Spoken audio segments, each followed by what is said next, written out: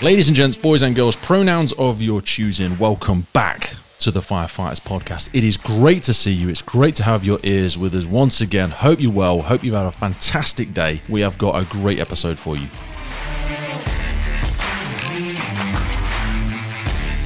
My guest today is Gary Chamberlain. Now, we entitled this episode Not Easily Swayed, and I did so because Gary has got some very strong and passionate opinions about the fire service. He's a martial artist and he survived 31 years in the UK fire service.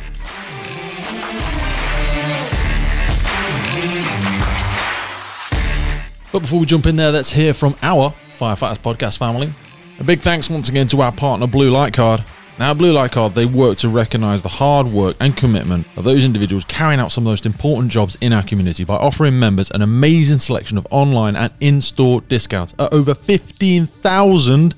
That's right, 15,000 commercial partners across the UK. Now, unless you've been living under a rock, that's right, we are heading into summer, and Blue Light Card has just launched a new campaign helping all of its members get ready for summer. It's got some epic discounts on fashion, must-haves, garden staples, holiday essentials, keep you looking and feeling your best for less. My partner is never one to miss a saving, so we've been kitting ourselves out and kitting the kids out and utilising all of the discounts on Blue Light Card to do exactly that, getting those holiday essentials ready to get out of the UK as soon as we're able to, and we're even booked in to go down to some of the lovely little coastal villages around the UK. So we've got to make sure we've got those must-haves. And even if you're just kitting out the house, you're getting the chairs, you're getting the covers, you're getting the barbecues, you're decking out your garden, ready for that summer. Blue Light Card has got so many amazing discounts to help you make sure you get exactly what you want and are still making that saving. So get over to bluelightcard.co.uk and find out how you can save on those summer months. Dressing sharp, looking good, looking classy, in comfort, and getting yourself ready for summer. A massive thank you to William Wood Watches, a long-term partner of the podcast. Now, I'm a massive fan of this brand. I've had my Valiant watch now for probably 2 years, and I get so many mentions on it. If you're somebody that's into their firefighting history, if you're somebody that likes something classy, something sharp, but also something functional, then you've got to head over to williamwoodwatches.com. If you're an emergency services geek, you love your fire service memorabilia, the authenticity that's behind this brand is absolutely incredible. It's all based around the owner, Johnny, and his grandfather, who was in the fire service for 25 years. He won commendations for his bravery and passed away, after which Johnny started the brand, and this is now the legacy of his grandfather. One of the really memorable acts of William Wood was actually on the 29th of June 1966, when he and 3 fellow firefighters saved 5 small children, aged between 5 and 1, from a severe house fire. And you feel that a lot when you look at the watches. For example, the straps. I mean, that's always the one that really gets the mention when people see it and they go, hey, that's such a unique piece. The red fire hose that I have on my straps are made from hose used by the London Fire Brigade. That iconic red strap comes from hose that's been in the service for a minimum of 10 years. I'm talking stuff that's getting thrown down the street at road traffic collisions, it's getting hauled up the side of buildings. You know, it's actually been in there in the thick of it. And you can see this on the markings as well. Mine's got some black markings around the edging of it, where it's obviously been impregnated with a chemical of some form at some point on an incident. You know, it's actually been out there on the front line. But I mean, they've also got it in the yellow, the green, the blue. So no matter what watch you belong to at your service somewhere across the world, you can make it personal to you. Now, the Valiant collection I've got is such a stunning piece. It's got the Super Luminova on all the dials, so day or night you'll still be able to see what you're doing, still glance at it on the middle of the night at a job and still get the time. I was also surprised when I was swimming at night the other week. That obviously awoke underwater as well. Even down to the small things. You glance on the side of the watch, you've got the British brass firefighter's helmet. It's been sort of melted down and carved into the side of it. It's such craftsmanship. I absolutely love it. Bigger than all of that, it's just the story behind it. It's a perfect thing for a Christmas or a birthday gift for any firefighter or lover of the emergency services. It is the perfect gift. Now, I know I keep banging on about my Valiant, but they've also got the Bronze Edition, the Chivalrous, and earlier this year they brought out the Triumph collection. This one was an absolute game changer, a stunning timepiece. So head over and check them out. I think they're running a 10% discount at the moment, so get straight over there. WilliamWoodWatches.com, an incredible partner of the podcast. Also want to give a shout out to our media partners, the Emergency Services Times and the Emergency Services Show. We're also working in line with the Cheshire Fire Challenge and the British Firefighter Challenge. Competition's back on in the UK towards the end of 2021. All the details are in the notes for the show. And that's the names in the frames for today's episode, folks. So in today's conversation, you might hear some loose conversation. You might hear some words used that perhaps don't usually show up in certain episodes. I would ask you to listen to this with the sincerity of acknowledging Gary was in the fire service in a very different time. Banter was very strong. The culture was very strong. And tough times created tough firefighters. But if you can have a good sense of humor about you, which we often speak about in this episode, and see the forest through the trees, there's some fantastic lessons to be learnt from some of the stories, some of the opinions, some of the thought processes, and some of the experience that Gary shares with us on today's episode. A big thanks and respect to all of the people that are joining us on this journey. So again, before we jump in there with Gary, do not listen on if you are easily offended. This one is not for the faint of heart. And through this conversation, I try and position myself as the bridge between the past and the present, trying to navigate through and take away some of the fantastic values and morals and the lessons learned from 31 years in the UK Fire Service that Gary's going to share with us today. There really is some wonderful messages here. I'm so thankful for Gary spending time with us, and I'm so thankful for him feeling able to be open about some of the things he shared today. So thanks for dropping by. Thanks for lending us your ears for another great episode. Let's buckle up for safety, and I will see you on the other side.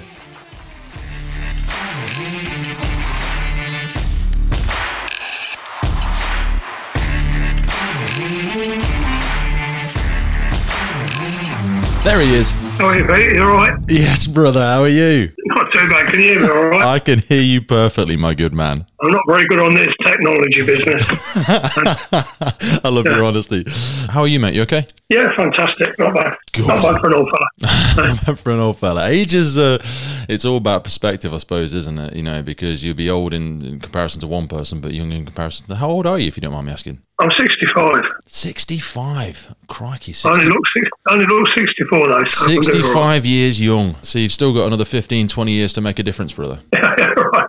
I was just saying I want to get to 81 because then I've had more years out of the pension fund than I paid into it. You know what? That'll be an interesting thing. I'd actually love to talk to you about it when we sort of get started. As you say, you can edit stuff out. Right? Mm-hmm. I do tend to swear, especially when I'm talking about the fire brigade. I don't know why my head just comes back into fire brigade speak. Some of my ideas are probably old-fashioned. It might be a bit controversial in today's touchy-feely climate. I'm not one of these safe space type of people. I've got no filters really. I tend to just blurt stuff out as I think it.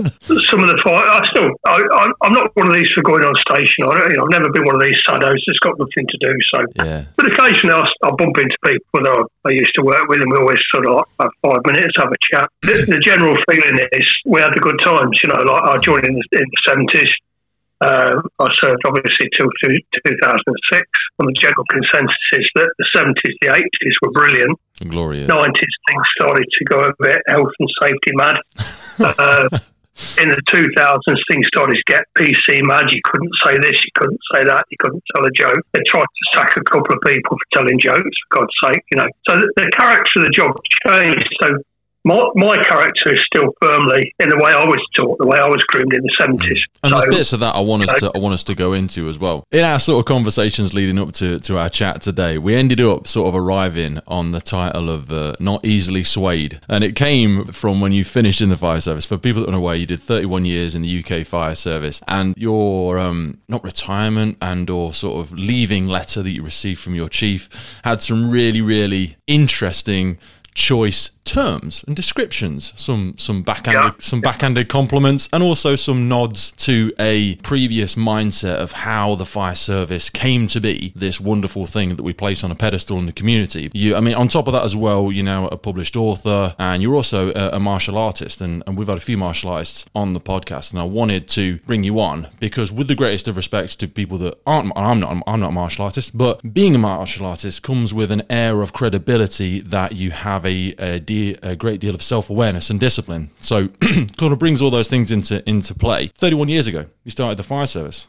How did that come about? Well, it was 46 years ago, to be honest. I've been retired for 15 years.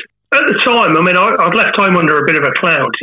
I didn't get away with my father for various reasons that are pretty irrelevant to go into. But basically, at 17, I had to leave home, and I just took any job I could. And then we had a time in the UK which was called the winter. It was just before what's called the winter of discontent, but there was a lot of trouble with unions and all the rest of it. And basically, we went on to a 3-day week. As a coincidence, at the time, the fire service was recruiting because they were changing from a 48-hour week to a 56-hour week to a 48-hour week. Yeah. So they're taking more blokes on. Now, because the factory where I worked was down to 3 days, I couldn't afford to live on what I was earning. No. My instructor at the time, a bloke called Pete Kisby, was in the fire service. Is that Steve's dad? Said, well, yeah, Steve's dad, yeah. He was my karate instructor at the my God. Wait till I speak to Steve. Love it. Oh, no, Sorry, yeah. Please carry on. So I was only 18. I mean, I was still a kid. I was 10.5 stone. I wasn't very mature. Bit of a twat. I wasn't very hopeful. I went for the interview, you know, I sort of like dressed up and all the rest of it. And it always makes me laugh when I talk to people trying to get in the job now. I mean, the hurdles they have to jump now. So I turned up at Central Station and there was a great officer there called Stretch Warden, old Stretch as we call him, John Warden. And he sort of like greeted us as we came in. Me and a bloke called Bob Bateman, he was on the same school. And all I had to do at my physical test was to get Bob Bateman on my shoulders, carry him the length of the drill yard, swap over, and then he carried me back. Okay, you'll do. That was a physical testing. That was the physical test. So none of this bleep test or, you know, none of this climbing ladders and leaning back. None of that at all. Okay. That was your basic physical test. Then we were took into workshops and we had to sort of like disassemble and assemble some basic kit. But the kit then was more primitive. It was designed to be idiot-proof, so I was well qualified. So they still did the dexterity test and stuff like that. So there was a little bit of. So there was some. There was a little bit. I think I had to strip down a Leicester branch and put it back together or something like that. I don't even know if you still use Leicester branches, but no, we haven't still got them in. But yeah, there was only about 6 or 7 components to it, wasn't there? Yeah, they weren't particularly complicated. I was in engineering at the time, so it was Busman's holiday really. But the key thing was, I mean, I still remember this, and you know, forgive me if it still sort of like brings a lump to my throat, really. I went to see a man who, in my opinion, was probably the best officer I served under, a bloke called Jack Tansley, and his legend's well known. JJ, everybody used to call him. Very hard man, but an extremely good officer. I went to see him, turned up, 18 years old, you know, wet behind the ears, really, you know, and after the usual sort of generic sort of questions, it wasn't like today where you've got like a certain pro forma that you go for an interview. There was just several questions he asked, you know, are you bothered by blood? No, I used to help out on a farm slaughtering pigs. Blood doesn't bother me at all. Bothered by heights? And I had to sort of like be a bit cagey there. I said, well, I used to work on a farm stacking haystacks and stuff like that. Didn't really bother me that much. But then, to be honest, if I'd have fell off a haystack, I would have fell onto hay. Yeah. Bit different to climbing up a TL and falling onto concrete. I always have this when people talk about vertigo, because I'm like, I'm definitely not afraid of heights, but I do get very aware of how high I am when you're, you know, when you're standing at the edge of a factory building 4 stories up and you're just having a glance over for spread with a thermal imaging camera, whatever you like. And you just get when you feel that wind and you're like, oh, hang on a minute, I'm very high up here. I'm very aware of how high I am, but people can, a lot of people struggle with heights. I mean, I'll come back to that in a minute if you like. I mean, just to finish up on the interview, Jack Tansley, some people didn't like him. I mean, he had high standards, and if they weren't prepared to make an effort to reach those standards, they'd probably find him a bit strict or whatever. But in the interview, Jack Tansley turned around to me and said, well, what do your parents think about you joining the fire brigade? And I wasn't giving him a sob story or anything. I'd just say, well, unfortunately, I don't live at home anymore. And he looked a bit sort of quizzical at it. And I said, well, no, I had to move out. I had a bit of a row with my father. I had to move out. But straight away, he said, well, you've got a new family now. Wow. And I thought that was great. You know, I mean, he obviously saw something, I'm not saying he's super perceptive or whatever, but he saw a need there, I would imagine. Yeah. Here's this young lad, quite enthusiastic, quite keen, quite fit, wants to do the job. And like I say, you know, you've got a new family now. And I joined December the 16th, beg your pardon. Yeah, December the 16th, 1974. Very different then, very different fire brigade. The kit was more primitive, but the atmosphere on station, totally different to what you see now. Yeah, I think what we lacked in kit, we made up for in culture and character. And there was a lot, you know, the idea of the old sweat on the watch and the social accountability, if you will, sort of holding each other to a higher standard, really, really made it what it was. Yeah, when I joined on D section at Central Station after I've been through the training school. We've still got people there who'd served in the Second World War. Chap called Jack Nutt. I mean, it made me laugh if you line up for parade, you know, like an officer would come in with his long service medal proudly displayed, you know, Jack Nutter got the real thing. He's got like campaign medals. He'd been through the war. He'd been there and done it. He'd been there and done it. Got blood on the t-shirt. So I was very lucky because I had some real good mentors in the job. I mean, mentoring now, people talk about mentors as if it's some kind of pop psychology or whatever. What I mean is blokes who told me how to behave, what was expected, pushed you when you needed pushing, but at the same time let you let off a bit of steam as well. I was talking the other day about the atmosphere on station. I mean, I can always remember if you went covering or anything, turned up at an unfamiliar station. We used to jump in a brigade van, an old escort van, go over to Oakham or wherever for a cover duty. Yeah. The first thing you heard when you walked through the door of a fire station, and I've been all over the world now, I've been to Russia, America, Japan, it's the same, all over the world. First thing you hear when you walk through the door, you hear blokes somewhere having a laugh. Yeah, baby. And that's how it used to be, and there used to be a great sub-officer at Oakham called Dave Tibbetts, and he said, he didn't say it directly to me. I mean, I've just heard it secondhand. We're here for two things. Number one, help the public. Number two, have a fucking good time while we're doing it. Oh, yes, brother. And that was brilliant. That was just the atmosphere on station. When I was posted to D section, it was a different system then because the sections sort of overlapped. Instead of having watches, you had sections. So one day it'd be like A and B, the next day it'd be B and C, next day C and D. Okay. So you work with more people, if you like. There was a core number that you work with on your section. First day on, you work with the previous section. The second day on, you work with. So there was a little bit more sort of overlap of sections. I had two really good station officers. A bloke called Stretch Warden, who I mentioned earlier. He was brilliant. He was the fireman's fireman. It was the absolute epitome of the fire service. There was nothing. There was no machine you could go to. No piece of kit you could take off that he couldn't tell you everything about it. He was 100% fire service. Ended up working with his son, Alan Ward, also called Stretch. These things used to run in families. I think these days, if you've got a family member in the fire service, it's almost a disadvantage when you go to interview because they're so worried about nepotism and all the rest of it. Yeah. But I sometimes think you get more for your money because there's a certain aspect of, we've said about character building and stuff like that, that's come in that nature nurture. The hope is they'll already have certain values and certain morals embedded within them. Yeah, that's right. I mean, they probably understand the job. They've been on station since they were kids. But Stretch Warden was great, and the other station officer I had was a bloke called Bryn Evans. He was a former Royal Marine, and he was another tough guy. He was quite. Those boys small, don't mess about, do they? No, that's right. It was quite diminutive. His stature was only about 5'8" or something like that. He wasn't physically imposing, but he had a great way of running the watch. As an officer, he was absolutely spot on it. As an 18-year-old kid, I thought some of his attitudes were a little bit rigid, a bit inflexible. Obviously, you're still a kid. You just want to mess around a bit. But professionalism, training, the way things had to be done, he got it dead right. Yeah. In my opinion, looking back, I was very, very lucky to be on his watch because the training was really, really good. I mean, we were well trained. I could talk about training as long as you like. It's a lifetime interest for me. But I think it's fascinating and the different concepts for it. I wanted to sort of pick up on what you've said there because I hear a lot of aspects of discipline in that. And discipline's been given a lot of negative connotations in the past sort of 10 years or something like that. And I'm massive on personal discipline, whether it's ice baths, whether it's my training, whether it's the way I behave around my family, my children, my addictions that I've overcome, stuff like that. And I try and say to new recruits now that, because when they say, oh yeah, but so-and-so, and you'd flip your lid if you heard this sort of stuff, so-and-so on the watch doesn't have to do it, and they've been in 20 years or whatever. And I always try and articulate to them, look, there's freedom in discipline, which sounds like an oxymoron, but when you've demonstrated the discipline, when you understand the strategy,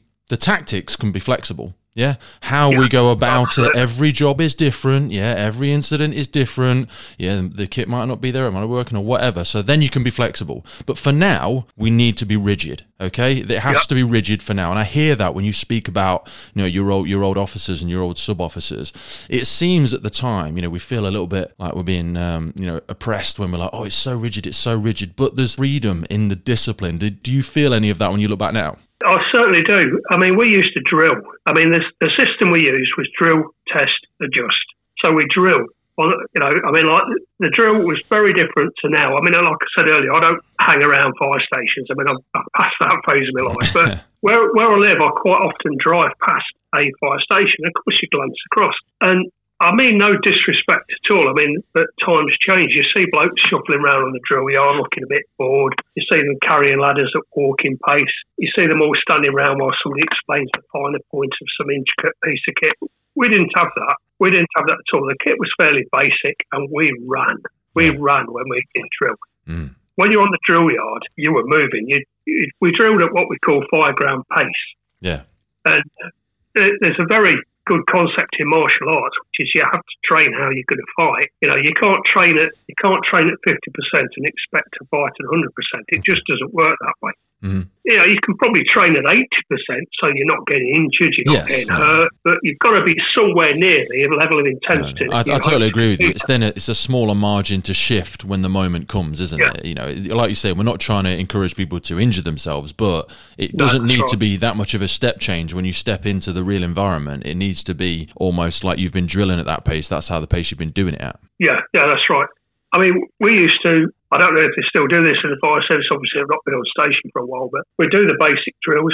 Every drill session would start off with probably Q&As or locker drill. So you line up in fire kit, and Bryn Evans was 0830 fire kit drill. It never varied. It didn't matter what the weather was. It didn't matter if it was pissing down outside, snow, ice on the drill yard, because he just said, well, we get fires when there's snow and ice. Yeah. You know, we still get incidents. We're going to go to the motorway. Guys. Your skin's waterproof. Get out there. You'll be fine. That's right. You know, we're going to go on the motorway. You know, there's been a multiple because there's been ice on the road. You know, we've still got to do the job. So we need to train in that environment. No, not like today. Oh, God, it's raining. Let's get everybody indoors and do a tabletop exercise or something. So we used to drill a lot. Now, we go to an incident, and I have to say things went really slick because we were busy. I mean, at the time we had 5,000 calls a year. Now, obviously, not on duty for all of those, but Central Station at the time had 5,000 calls a year. So if you divide that by 4 and say that's what each watch gets, we were going to a lot of house fires. Oh, yeah.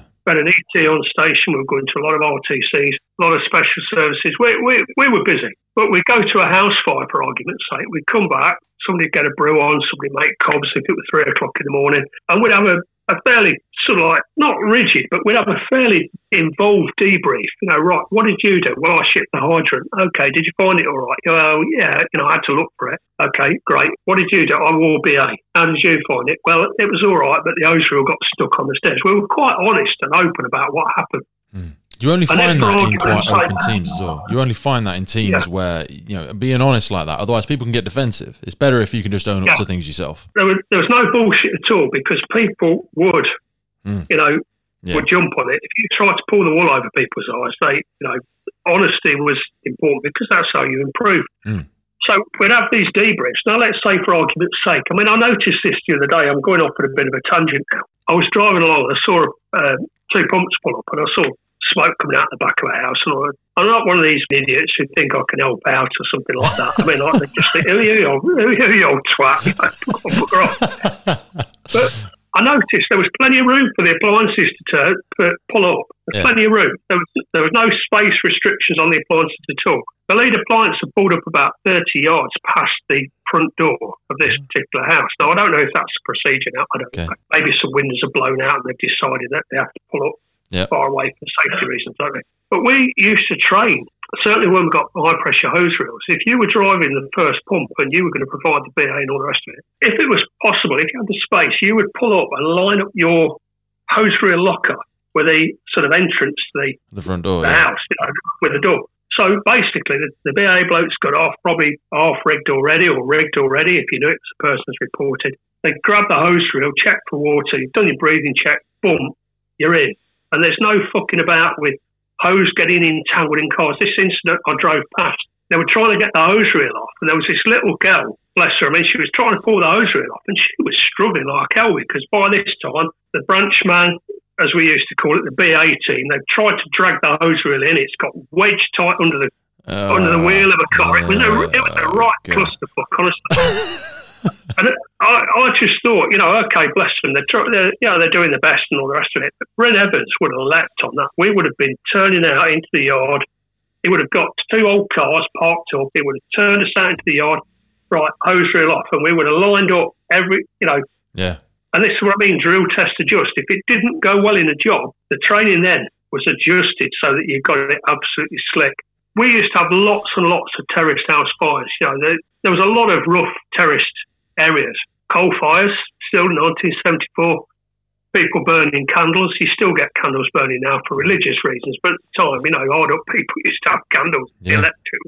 We used to have a lot of house fires, and we got it to the point, Whitewatch Central, we got it to the point where we could turn up, deal with it, slick, professional. And it's discouraging away in 2020, well, I think probably last year, 2020, when you drive past a modern crew, modern appliances, better kit than we had. You know, we didn't have the flash hoods, we didn't have the proper firefighting because we didn't have a lot of the kit that they've got now. And yet, our professionalism of the way was more slick.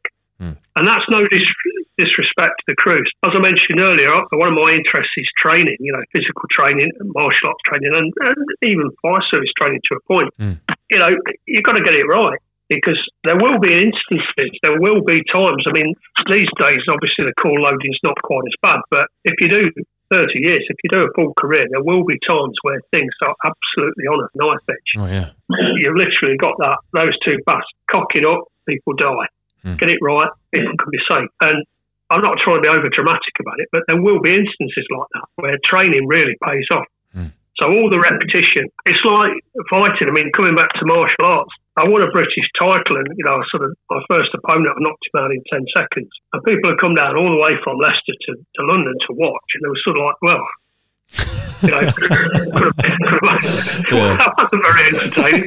Well, I'm sorry, you know, like, I don't want to be entertaining. I just want to win as quickly as possible. You know, like there was a great boxer a few years ago, probably way beyond, you know, I don't know how old you are, Pete, but a boxer called Lloyd Honeyghan. And he won a fight very quickly. And the commentator, a chap called Reg Guthrie, said to him, well, you're disappointed that he didn't last longer rounds. And he just said, are you crazy? You know, you don't get paid for overtime. Yeah. You know, you just want to win.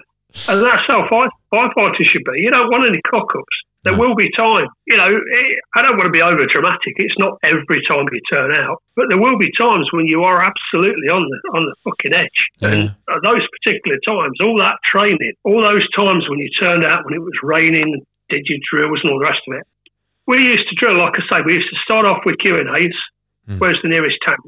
I don't think you use tanks now because of safety reasons, but where's the nearest tank? Where's the nearest double tank? You know, topography had to be spot on. The piss taking would take the flesh off your bones. If you got a question wrong, they'd just rip you to shreds, you know. But everybody had their turn. Everybody had their turn. Then you do locker drill. So, like, there'd be 2 pumps, 2 young lads would say, right, sledgehammer, pump. And you've got to go straight to the locker where the sledgehammer is hiding conveniently at the back, retrieve it and get back there first, you know. Like, so we knew where the kit was on the appliance. Yeah. You know, there were none of these pull-out trays then, so stuff used not the old locker shuffle.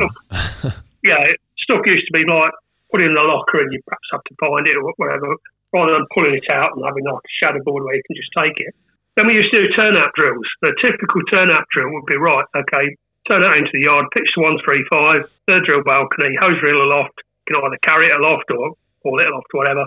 Let's see which crew gets water on first. So it would literally be a race. You know, everybody would be professional enough to want to be first. None of this processional sort of stuff. You know, I love that. I love that side of it, and people feel funny about this now. They feel funny about the competition aspect of things. Like competition is bad, and it's not necessarily about winning, because ultimately nobody in these sorts of situations wins or loses. But healthy competition really inspires the best out of them, because there are losers and winners in life. That's just the way it is. You know, none of this taking part ribbons and all that sort of stuff. Life is about winners and losers. Okay, and it's not necessarily that we should vilify that process. You should use it as a tool to encourage you to get the best out of yourselves and those around you, because on a fire station you're on a team. You know, when we think about winners and losers, I'm not talking about winners and losers on a watch as such. You know, you're all there to work as a team, but don't be afraid from being have that posed to you, because it can be a very healthy tool. I think it is. I mean, like, you know, when you look at why we've got pretty blue lights on the machines and stuff like that, it's to save seconds. Yeah. You know, if you're driving 2 miles, I don't know if you drive or not, but if you're driving 2 miles, you know, obviously you've got the lights, you've got the alerters. You know, we used to have 2-tone horns and bells, but I mean, like now you've got the alerters and strobe lights and all the rest of it. It's to save seconds. Yeah. So why waste seconds when you get there? Yeah. And this is the thing. I mean, like, we're running with Lacons. We used to run with Lacon ladders. We used to run from, you know, wherever we took it off the appliance. We used to run, and you'd be expected to get the jack bar down, cock on, 1/3 of the working night. So you knew which window or which balcony you were pitching to. You knew where it was going to be. I mean, okay, if you did a drill for the HMI or something, they'd go around and discreetly put little chalk marks on the drill yard. Okay. But we didn't drill with chalk marks. No. We were expected to get it right. Confined pitches, it had to be done. Cock on. They wanted it right first time, every time. And again, as an 18-year-old kid, you're sort of playing at soldiers here, you know, like this. Yeah. Why, you know, why be so precise, so exact? But then, as an example, we had a fire in a terrace street, and the Victorian builders used to build factory units for the workers and then build the streets around them. Yeah. And as you know, terrace streets in Leicester sometimes are very narrow. People park on the side. Yeah. Can't get the appliance down. No. And I can remember distinctly having this factory unit. We needed a lake on. We needed it right now because otherwise we're going to lose the whole lot. Yeah. You know, if we got the lake on pitched as soon as we could get a jet in at the right time, we could save the building. So we ended up parking right down the end of this terrace street, probably like a 150, 200-yard run with a lake on, instantly into the pitch. By the time we got there with the lake on, obviously blokes were in out Dutch rolls. We got 4 Dutch rolls out, so what's that, 25 yards each? Must have been at least 100 yards. I might, you know, it's middle of the night, strobe lights, you know, it's a bit disorienting. But a considerable distance where we run with a lake on. And then that's how we used to drill. That's how we used to train. Towards the 90s, as I say, health and safety started to take over a little bit, and we lost that. All of a sudden, we couldn't run with ladders anymore. Maybe even earlier than 90s. I can't remember the exact time scale. You can't run with ladders anymore. Someone somewhere has fell over, got a hurty knee. So now everybody across the nation now has got to walk with ladders. You can't do carry down anymore. We used to do carry downs, live carry downs. Okay, the bloke on the top had an arrestor device, you know, in case you dropped him over. I never saw anybody chuck anybody off, but all of a sudden, no, you can't do carry downs anymore. Can't do them for training, you know. No, can't do carry downs. So they took out a lot of the edgy sort of stuff. And my attitude, and a lot of the older blokes, I wasn't particularly an older bloke at the time, but I certainly picked up on their attitude, was you've got to train to do the dangerous stuff. Otherwise, you can ask people who are untrained to go out to the job and do it, and that's to real potential for harm, not just for the crew, but, you know, for the people who potentially you're trying to rescue. Yeah. So you've got to do the dangerous stuff in a controlled environment. And again, there's so many parallels with martial arts. You can't get people sparring, touch fight, and then put them into full contact. They've got to gradually build up the intensity so that when they get there on the day and the first shuddering, horrible blow goes in, they're not totally frozen like a rabbit in the headlights because they're not used to being hit hard. You know, you've got to build it up. Mike Tyson always said that, didn't he? He said everyone's got a plan until you get punched in the face, and if you're not used to taking them blows, then you don't know how you're going to behave in it because you've never really entered in the fight or flight mode. And then when you do that, which you inevitably will, all of those planning and all that tactics and all of that game strategy goes out the window. Yeah, absolutely. I mean, there's a lot of things with training. I mean, I'm not trying to be sort of like wise after the event or whatever, but for example, RTCs, where the station near where I live, they do a lot of RTC training, and you get 2 cars shoved together like that, and you get the dummy. You know, I know this isn't visual, but you get the dummy sitting there like that. You get the 2 cars together, and then you get a crew that get off, and they get the sort of like the Hamatro or whatever. I don't know if you still got Hamatro, but they get the cutting gear off, and they do it and all this. When have you ever been to an RTC like that, where you've got to cut somebody out? It doesn't very often happen. I mean, it does happen, but it's the rarity, isn't it? I mean, like, we used to cover with the ET from Central. We used to cover like the A47. We used to cover the M1. You get 2 cars on the A47, both doing 70 mile an hour, 140 mile an hour impact speed. They hit each other. One ends up 100 yards away, upside down in the ditch with petrol pissing out everywhere. Yeah. The other one, he's gone off on the other direction. He's gone into a tree. And now, you know, you turn up and you've got a set of cutting gear. And you've got 2 cars 200 yards apart now with screaming occupants. You know what I mean? You can't train for that, I think. You can work out how to use the cutting tools, but it's difficult to train for that on a sterile drill yard with the 2 cars shoved together. Yeah. It's an unrealistic thing. It's like, you know, you're training people the manual handling of how to use equipment. You turn it this way, it opens, turn it this way. But, you know, your eye protection, you're training all the nice stuff. But to actually train for the incident, to my mind, you know, you've got to actually sort of immerse yourself in it and sort of think, well, realistically, what are we going to be facing here? Let's try and simulate that on the drill yard, not just make it nice and convenient. So there's only a very, very little pile of glass to sweep up. Yeah. Let's actually set it up so that it reflects what we're going to do. We are quite lucky with our cutting equipment these days. I mean, we have quite a wide range, and every appliance carries 2 or 3. They're now hydraulics, which is effectively we've lost the whole matro pump, so we use a very, very powerful battery-operated one, and it just pierces through them. So we do a hell of a lot of cutting these days. But I totally appreciate where you're coming from. It's very hard to simulate the real environments when you just have a fairly benign incident with vehicles gently pushed up against each other. The reality of an incident, especially these days when vehicles are faster than they ever have been. We go to some very high speed traumatic stuff. You know, in the area that I live in, there's a lot of country roads with people whipping along in nice sports cars, and they find those trees and those crossroads rather tricky to navigate sometimes. That's right. Yeah, I mean, my son's just been home with his girlfriend, she's French, and they call the passenger seat in the car the death seat. No, that's what she said. We said to her, do you want to sit in the front? No, I'm fine. They call that the death seat. And I'd never heard of this before, but it's true. I mean, the number of cars we used to go to. Remember, I joined in on 74. I mean, it's before the drink driving rules, before the seatbelt rules, before airbags, before ABS, and before power steering for a lot of cars. All the safety features that we now take for granted, they weren't there then. But cars were getting quicker. So you've got like your Mini Coopers, you've got your Escort Mexicos, you've got these quite fast little cars built like a biscuit tin. The crumple zone started at the front, finished at the bloody seat post. Went all the way through sometimes. Yeah, that's right. There's a lane near Leicester, Evington, called Shady Lane, and it's just big, huge trees either side. The number of times we turn out to there, and it's exactly what George's girlfriend said. Pissed up lad, racing with his mate or whatever, they go off the road, twat a tree, and it's the passenger side that gets it. Yeah. We used to get loads of those, like we go out and there's this poor kid, young girl, 16 years old or whatever, her boyfriend's pissed, he's got out, he's all right, looking for sympathy or whatever, didn't get much. No.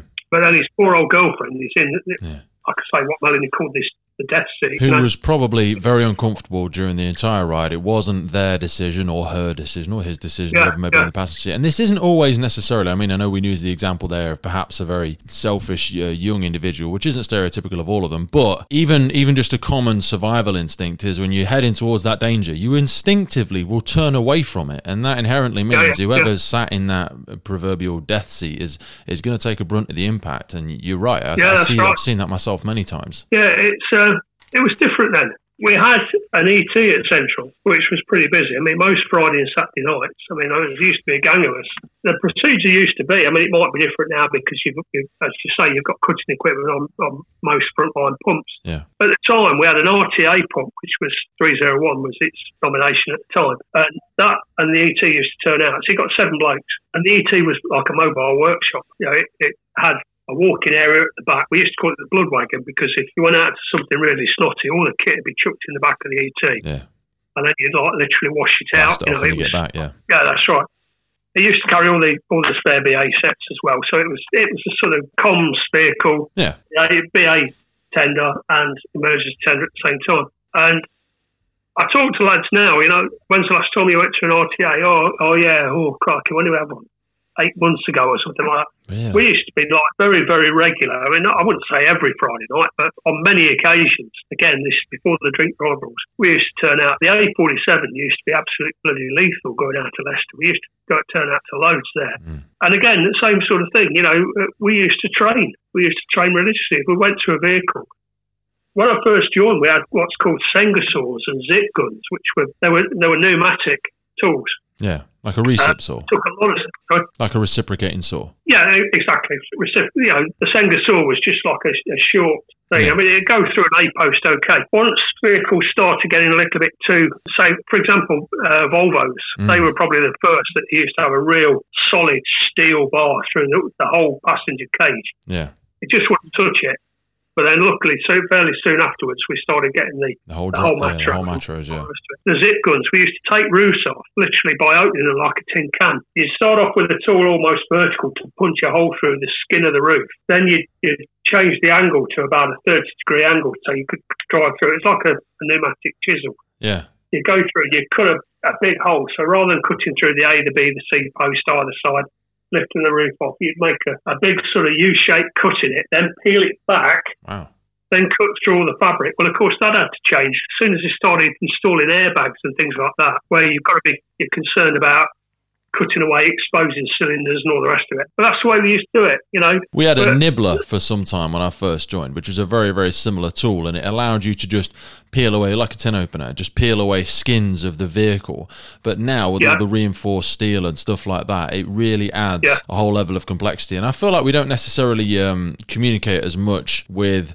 well, there's two things there. So we don't communicate as much with the vehicle manufacturers to get a good understanding of what's actually in these things. And also, the ability for us to get hold of vehicles now, it can actually be quite difficult, you know, and you'd love to be able to cut an entire vehicle to pieces, do all your glass drills, do all your door drills, you know, roll it over with the winch or something like that, and really go to town on one, almost every set if you could. And that's where you're getting that consistent exposure. But you can be waiting months now to get a vehicle returned. We were lucky. I mean, when I was at Easton, we used to have a good relationship with a bloke called Herbie who had a scrapyard. And Herbie would come round and bring a car round, and he'd sort of lay a bit off, put it in the yard, and we'd just descend on it like locusts, just completely obliterate it, ring him up, and then he'd come back and sort of pick up the chassis, because we'd load all the cut-off pieces on it, pick it up, take that one away, bring us another one. So we're really lucky like that at Easton. Central, not so much. No, we used to have scrap cars, but they'd be there for a while. Going back to airbags, I mean, years ago, I mean, I'm going back, like I say, when I joined them, probably years before that, going back to the 50s, when fast jets had ejector seats, we used to have an ejector seat key. I don't know if you still carry them. No. But the idea was to disable the charges on the ejector seat. Oh, wow. So if you had to rescue a pilot, I mean, obviously, if a fast jet came down at that angle, I mean, it'd be sort of like spread over a mile radius. But well, the ejector seats at the time used to have explosive charges, obviously, to lift them up and out the canopy. And we used to have ejector seat pins that you could actually fit into a Harrier or whatever jet it was. Wow. Not that, I mean, we'd be there to sort of back up the RAF crews. So, you know, so I mean, we'd only be there to sort of like provide manpower. But we used to carry these ejector seat keys. And I actually wrote, believe it or not, you know, not in a corny sort of way, but I actually contacted a couple of major car manufacturers and said, well, why the hell don't we have some facility on the car where we can literally put a key in? Yeah, just a special firefighter slot or something like that, where we can have a special key, disengages all of the... deactivates. So either empties, any that haven't already been activated, or just completely switches off the power. Yeah, for all of the supplementary restraint system, because there's loads of things, you know, that can be a hazard to firefighters when we're trying to do that extrication. Well, that's right. I mean, you know, when I was in, there was a bloke, an American chap, and I watched the video of it. It's quite horrific, really. But he was leaning over the casualty, trying to do something. The airbag deployed, hit the side of his helmet, which then buried itself deep into the face of the casualty. Yeah, I think the firefighter and the casualty were both. He just gets knocked out, doesn't he? I've seen it. He goes limp and he just hits the deck. Yeah, absolutely. And that's just one that was caught on video. You know, for every rare occasion it's actually caught, you know, thousands more have probably had it happen to them. Covered lots of bits there. We haven't directly mentioned 1,000 degrees at the ceiling. Are you happy for me to ask a few questions about that? Yeah, of course. I mean, the first thing I'll say is I've taken it off sale. Okay. At the moment. I've got it, but what I ask people to do, I mean, people have asked for it. What I ask people to do is to make a donation to the firefighters charity. And you can do that by text message. Mm-hmm. So you go on the firefighters charity site, there's a number you can text, they get £5, and it just comes off your monthly bill. Yeah. And then if they do that, send me the acknowledgement from the firefighters charity, which comes up obviously immediately on your phone, screenshot it, send it to me with an email address, and then I'll send them the PDF. Love it. Because I was selling it through Amazon. It sold pretty well. It had some good reviews. The only bad review it got was from a woman who, unfortunately, I criticised an officer because he was bloody effeminate and ineffective, to be honest. He wasn't, in my opinion, he wasn't a good officer at all. Okay. Yeah, he was a nice enough man, but he wasn't. I mean, Jack Tansley, if he turned up to an incident, everybody breathed a sigh of relief because you knew that things were going to start.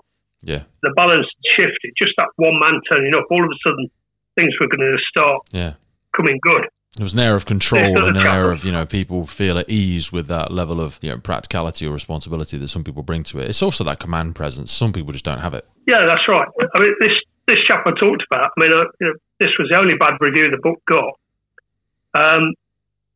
He was a chap. I'll just tell you one funny little story. I know it's going off at a tangent. Please do. The tangents are the best ones. We had a chemical incident, and we turned up, and there was a brown bottle leaking fluid. We looked on the side. So obviously we're rigged up in chemical suits, all the rest of it. Full Monty, full procedure. Chemical incident unit standing by, showers all set up for decontam. We really, really did the full thing. And we didn't mind doing that because we thought even if it's not a problem, it's not an issue. It's just another training session, really. For when standard operating procedure. We know we need to do it, so let's just crack on. Yeah. Anyway, this particular officer turned up, shirt sleeve, black cap, because obviously then officers still used to wear a uniform with all the braiding and the fancy stuff. He went over to this brown bottle, picked it up, and went because we thought it might be phenol, and phenol, as I'm sure you're aware, is a very, very unpleasant substance. Absolutely. Picked it up, took a big sniff in, and went, "No, that's not phenol." So knock off, make up, and we just stood there, and thought, "What the hell are we dressed up like this for on a Sunday morning?" Because Superman here, this super officer, all he needed was a cape.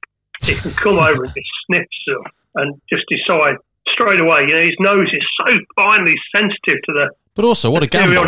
What a gamble! He could have just hit the deck then. It could have just gone. Boom. Yeah.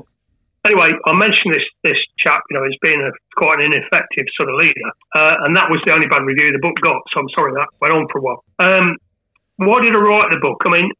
A few years ago, I'd been to the Firefighters' Tea, which Pete and Steve Kisby organised. Yeah.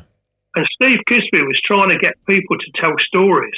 That's exactly it. Stories. Oh, mate, yeah. Sorry, go on. I love that. Yeah, it was trying to get people to send stories of incidents to him. So he could collate it all. And I think he got one response. I don't think people were interested because part of the job is you don't like to big yourself up. You don't like to put yourself forward. Oh, look at me, I did this brave thing.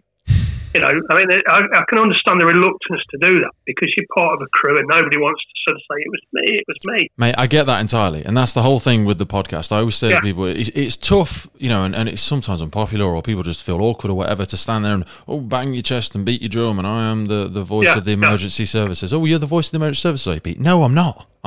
This is why it's the Firefighters podcast. It's not the Pete Wakefield podcast because what we do love is the stories. And it's not you, it's not Gary, it's not any of the other guests talking about themselves. It's somebody sincerely asking. And this is what the public want to hear. This is what other firefighters want to hear. If you ask somebody to send in the stories, they might be reluctant. But if you were sat, and you'd do it 1,000 times, guys, sat in a room full of old firefighters, it'd be stories galore. Yeah. Stories galore. You just need to put a dictaphone in the middle of the room, you'd have 1,000. Yeah. Well, the reason I wrote the book, there was a couple of reasons, really. Steve had tried to get people to come together and put stories in. A few years before, I retired at 50. I could have gone on to 55, but I retired at 50 because my youngest son had been really ill. We nearly lost him, which was quite traumatic for me, for my wife. It's a very horrible time, really. Sorry to hear that.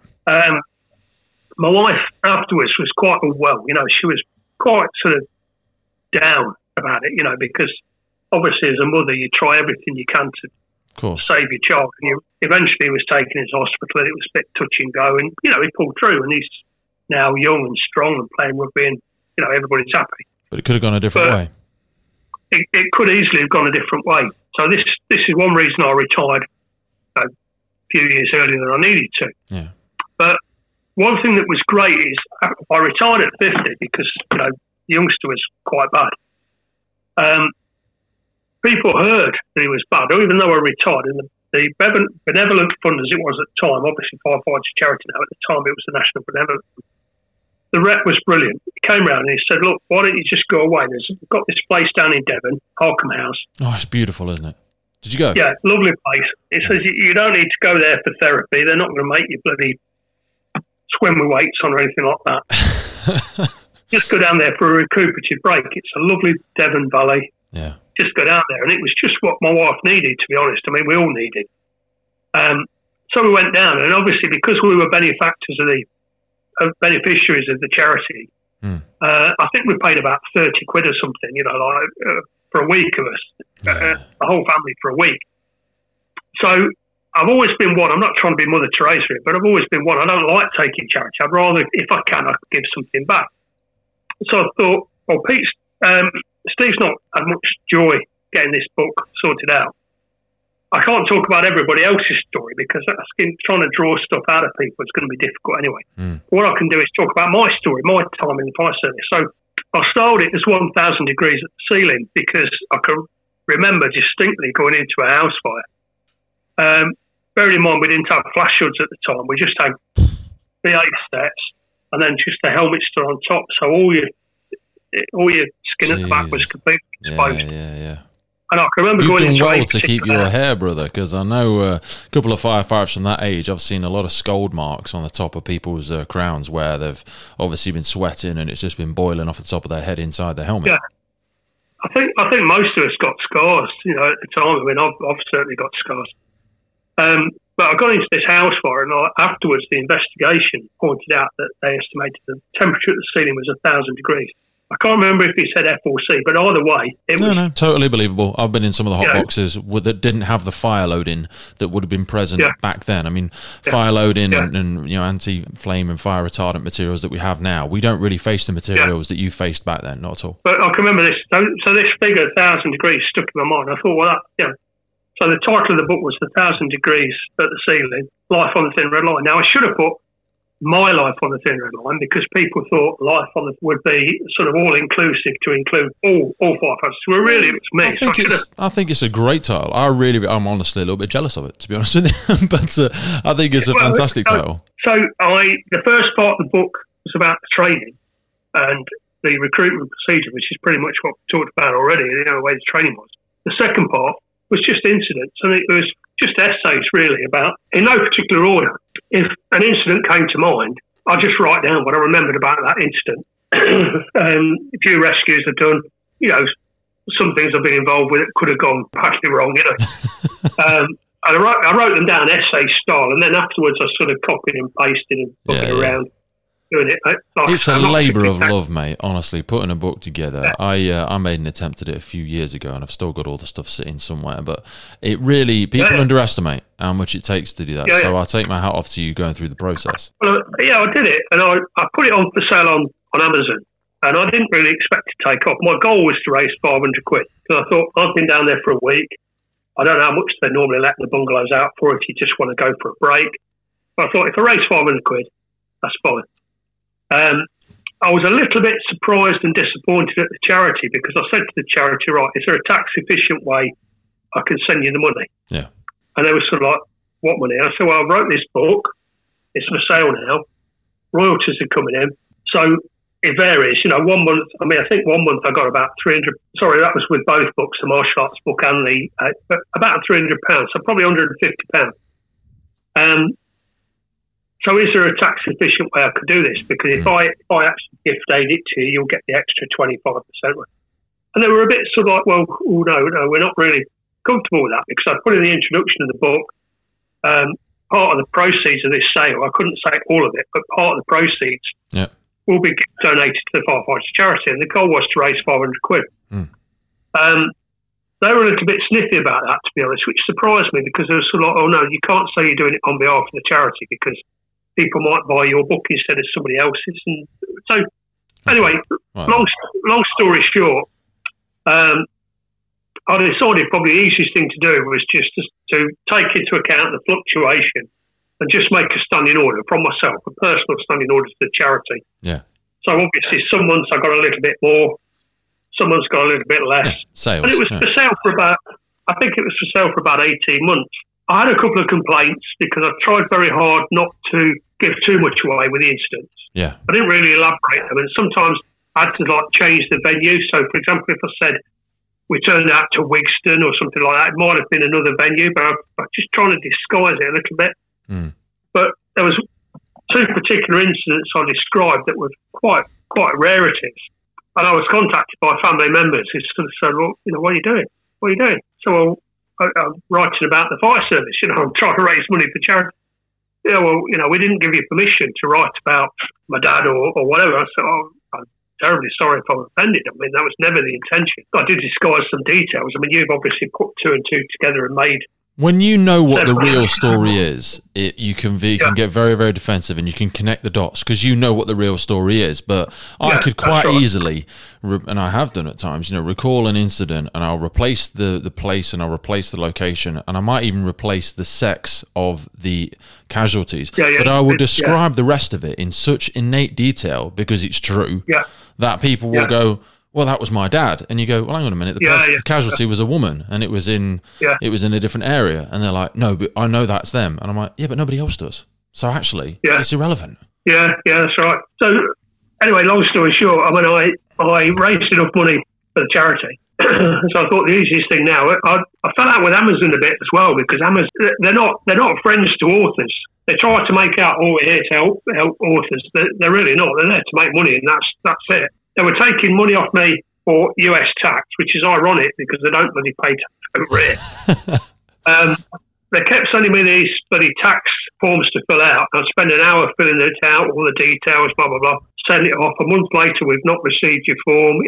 So they were taking money off me for US tax. That was being taken off at source. Then, at the time, I'd left the job, so obviously I was filling out a self-employed tax return, doing odd jobs, bit of driving. I was filling out a self-assessment tax return, putting royalties down, so I was losing another 20% for that. Yeah. So all of a sudden, for selling it, I think I sold it for $3.99 or something, I was getting about 50p per book. But this is rubbish. So I thought the easiest thing to do is take it off Amazon, so stick two fingers up to Jeff Bezos, whatever his name is. He's got enough, don't worry. And then anybody who wants to, if they email me, my email address is quite open to the public, so anybody who wants to can email me without acknowledgement. We'll put it all in the detail for the podcast anyway, that what it's called, how people can contact you, making the donation to the charity, all of that's going to go in the links. Well, the way I do it now, obviously, is everything goes to the charity. So the US tax gets nothing, the UK tax gets nothing. I'm not bothered for me. I mean, I wrote it as sort of like memoir, really. I actually wrote it, for the reasons described. I also thought it'd be good for my sons. My sons were reaching the point where they were sort of like trying to look at careers, what they wanted to do. They've not really expressed an interest in the fire service, which is completely fine, but I tried to sort of put over that it's a great life. It's a life well spent helping other people. Oh, God, it is. Yeah, I count myself very fortunate to do a job that I really enjoyed. People didn't get on with everybody, and nobody gets on with everybody. I'm quite a stubborn bastard, so I did fall out with some people. But doing a job helping people, I mean, you think about the fire brigade, you get paid 3 times. You get your wages, which you'd expect from any job. You get the camaraderie, you get the fun, the laughter and all the rest of it, good times on station, and you get the gratitude of the public. Yeah. I'm not being all milky-eyed here. I'm not sobbing myself into sleep or anything about it, but it's just a good feeling, I mean, for years, I can remember doing one rescue. We got a woman out of a house. She came to the station afterwards to say thank you. She took my name. I think my name was in the Leicester Mercury or something like that, but she took my name. And she used to send a Christmas card every year, fire station. Eventually, she went on to have a daughter of her own, who has now got another daughter. So, it wasn't just that one particular girl that we helped. It wasn't me personally, it was the crew. Yeah, but I think I was wearing BA, but I mean, as we say, it just potluck who's wearing BA at the time or climbing the ladder. It's just, whoever does it. Anybody would have done it, but the fact of the matter is you were the one that was there at the time. Oh, yeah. But we quite easily could have been somebody else. I mean, I'm not sort of like...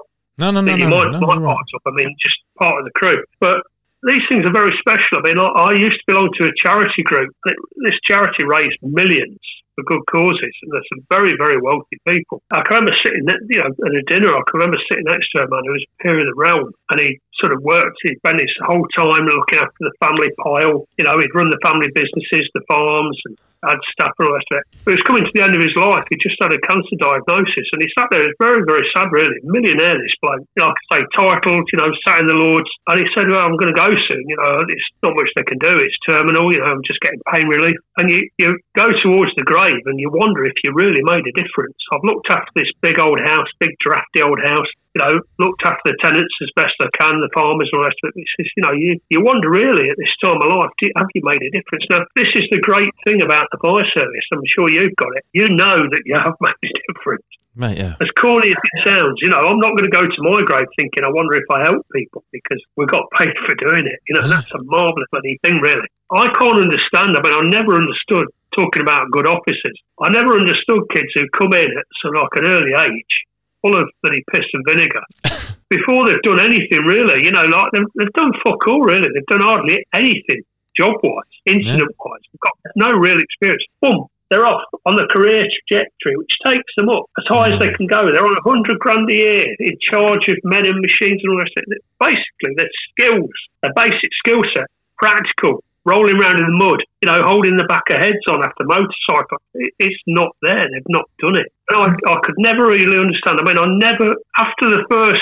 few officers I had, which were real, they were men amongst men, if that's an old-fashioned expression, but if that makes sense. I'd see young officers. I mean, like just before I retired, I had some right bloody arguments with some of them, you know, so full of themselves. I said, what have you done? Tell me what you've done. Tell me.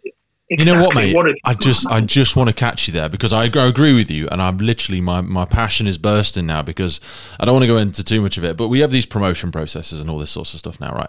And everyone's forever arguing about the metrics that we use and all this sort of stuff, and I'm one that's like, can't you just sit down and tell me, what have you Gary, what have you done to add value in your role that's aligned with the purpose of the fire service? What have you done? Don't tell me about an exam. Yeah, exams are nice. Okay, we all like exams. Yeah, and they show you've got at least the ability to absorb knowledge. But that doesn't show me what you've done. What have you done, and how has that added value to your crew, to your team, or to the community? And people, that is a really awkward, simple question, because people want to list off, oh, I've got a certain character trait, or oh, I've passed a certain exam. Okay, great. So what have you done with that? What have you actually done that you can honestly, and other people would agree, and assign your name to that and say, Gary helped out with this, and it went from here to here, it impacted that family, or it impacted this team, and that is something that people feel awkward about it, because I think so many people know they're not doing anything. No, that's right. I always had this theory. As an example of that, we had a particular principal officer. He'd moved, I think we were about his 5th or 6th brigade. So there's a man who's got a family who's prepared to take his wife out or whatever she's doing. Sorry, love, we're moving. I want an extra bloody pip.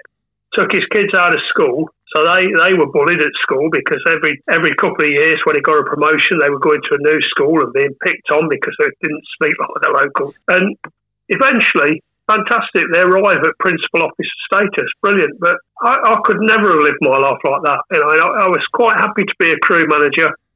You know, if the opportunity presented itself, I mean, I did deputise for the watch manager on occasions. I could have seen myself being a watch manager, but above that, if I'd had to start hopping around from brigade to brigade, get promotion, no, I don't see myself in that mould at all. I've never understood, as I said earlier, I've never understood why people are doing a job like we do, you know, which is going out.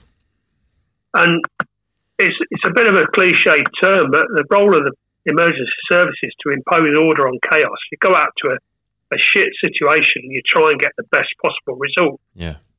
And that's where your satisfaction is. Not looking at bloody computer screens. And just before I retired, we had one bloke, I think he's still in the job, right? Well, you can edit this out, but what a twat he was. It came on the station. Right, I've done all the computer predictions. You don't need an ET. What?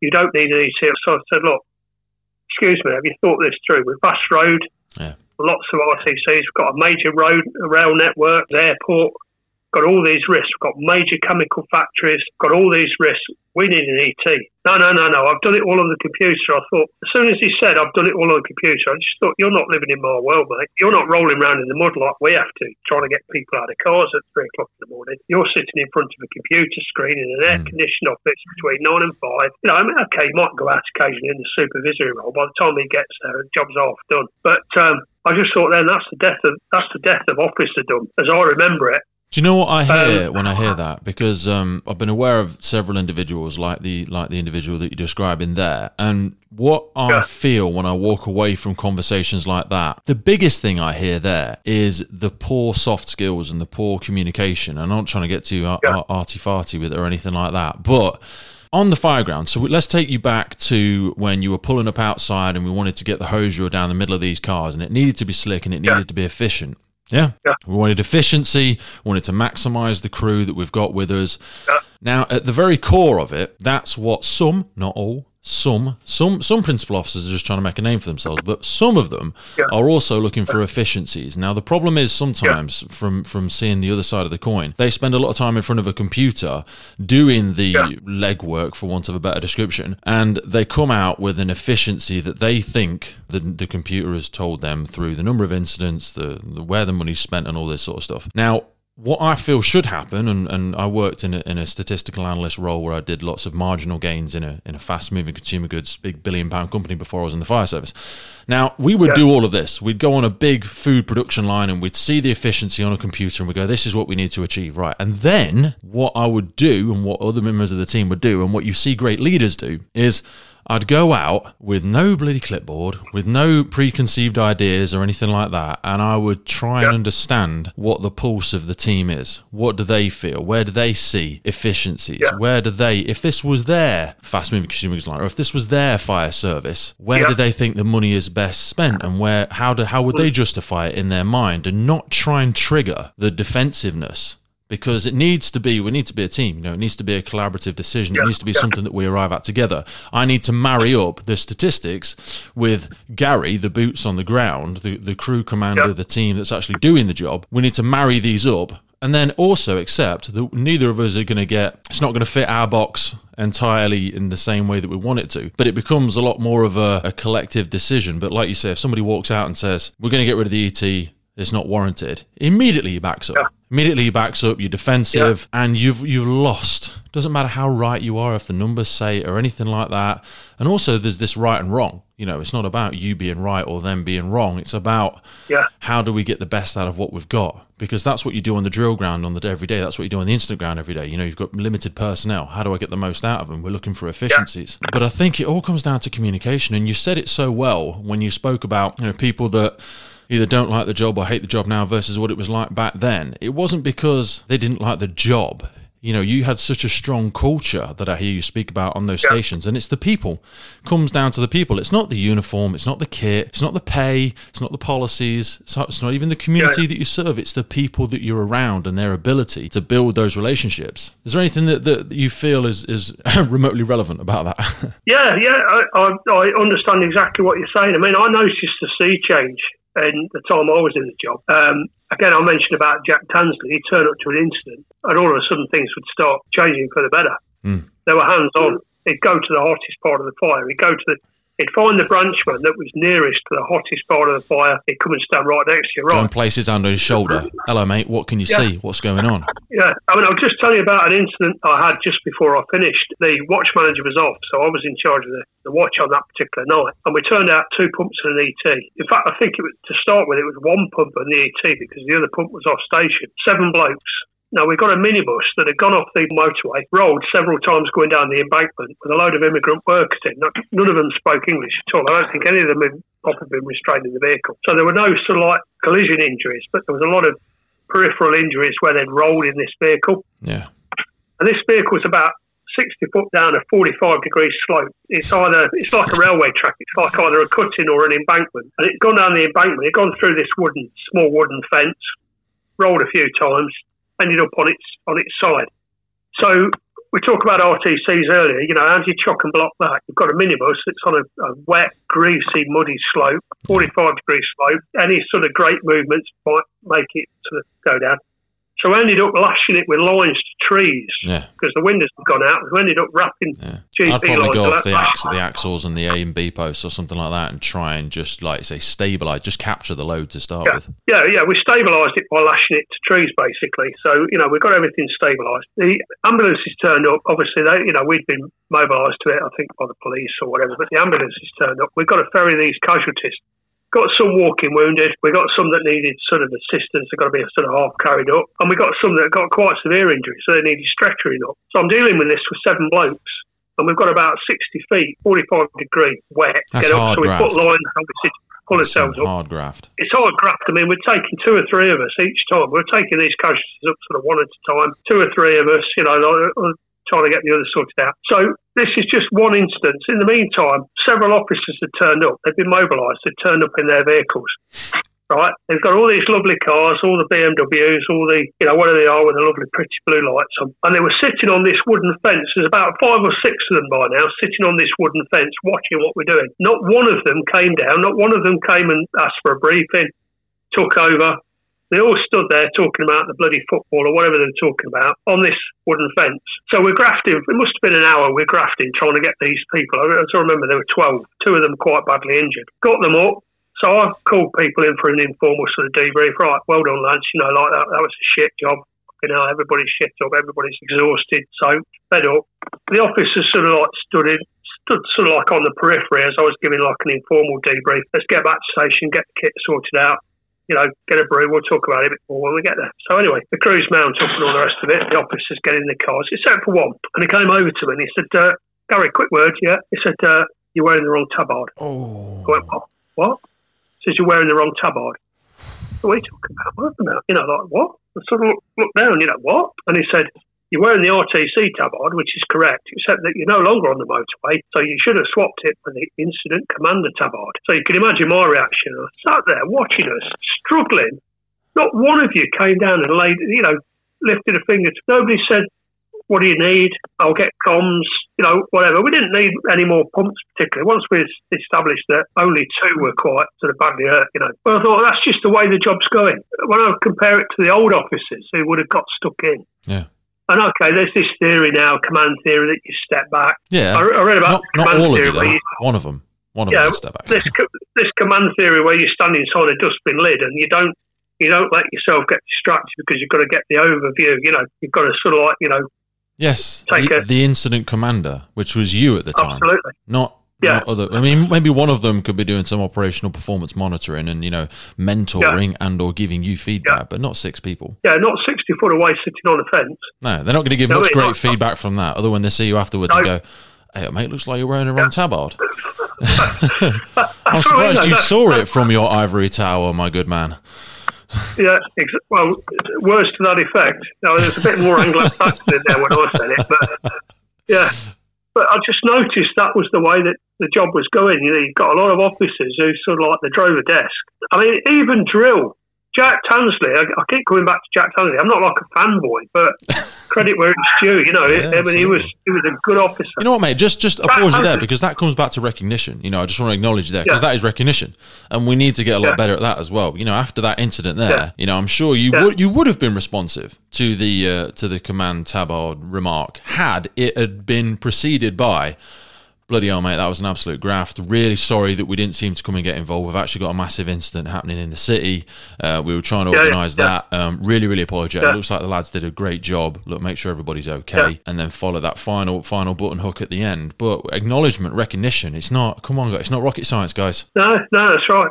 Again, coming back to training and sort of like the ethos of the job. I can remember Jack Tansley driving into the yard. He used to have a Rover, red Rover 2000, something 999, so it was quite a distinctive vehicle. Drove in. Of course, when he drove in the yard, the sub-officer or the station officer was sort of like, would leap into attention. And he came into the yard and we were just about to do drill. And we were expecting him to come over and say, right, bad news, lads, such and such has happened or whatever. There must have been some reason for interrupting the drill session. They went to the boot of his vehicle, got his kit out, donned his kit, came over in his full DO regalia, and the station officer said to him, morning sir, everything all right? Yeah, would you like to take the drill? So he said, no, I'm sure you've got something planned. He went and got in the line. Yes, brother. He got in the line and he was doing lake-on drills, all the rest of it. He was doing the training. Yeah. And afterwards, went upstairs, had a cup of tea and all the rest of it. When I tell people this, they don't believe it, but I swear to God, it's true. We went upstairs, like caps off, no real formality. Would you want a cup of tea? Do you want a bacon cob? The usual stuff.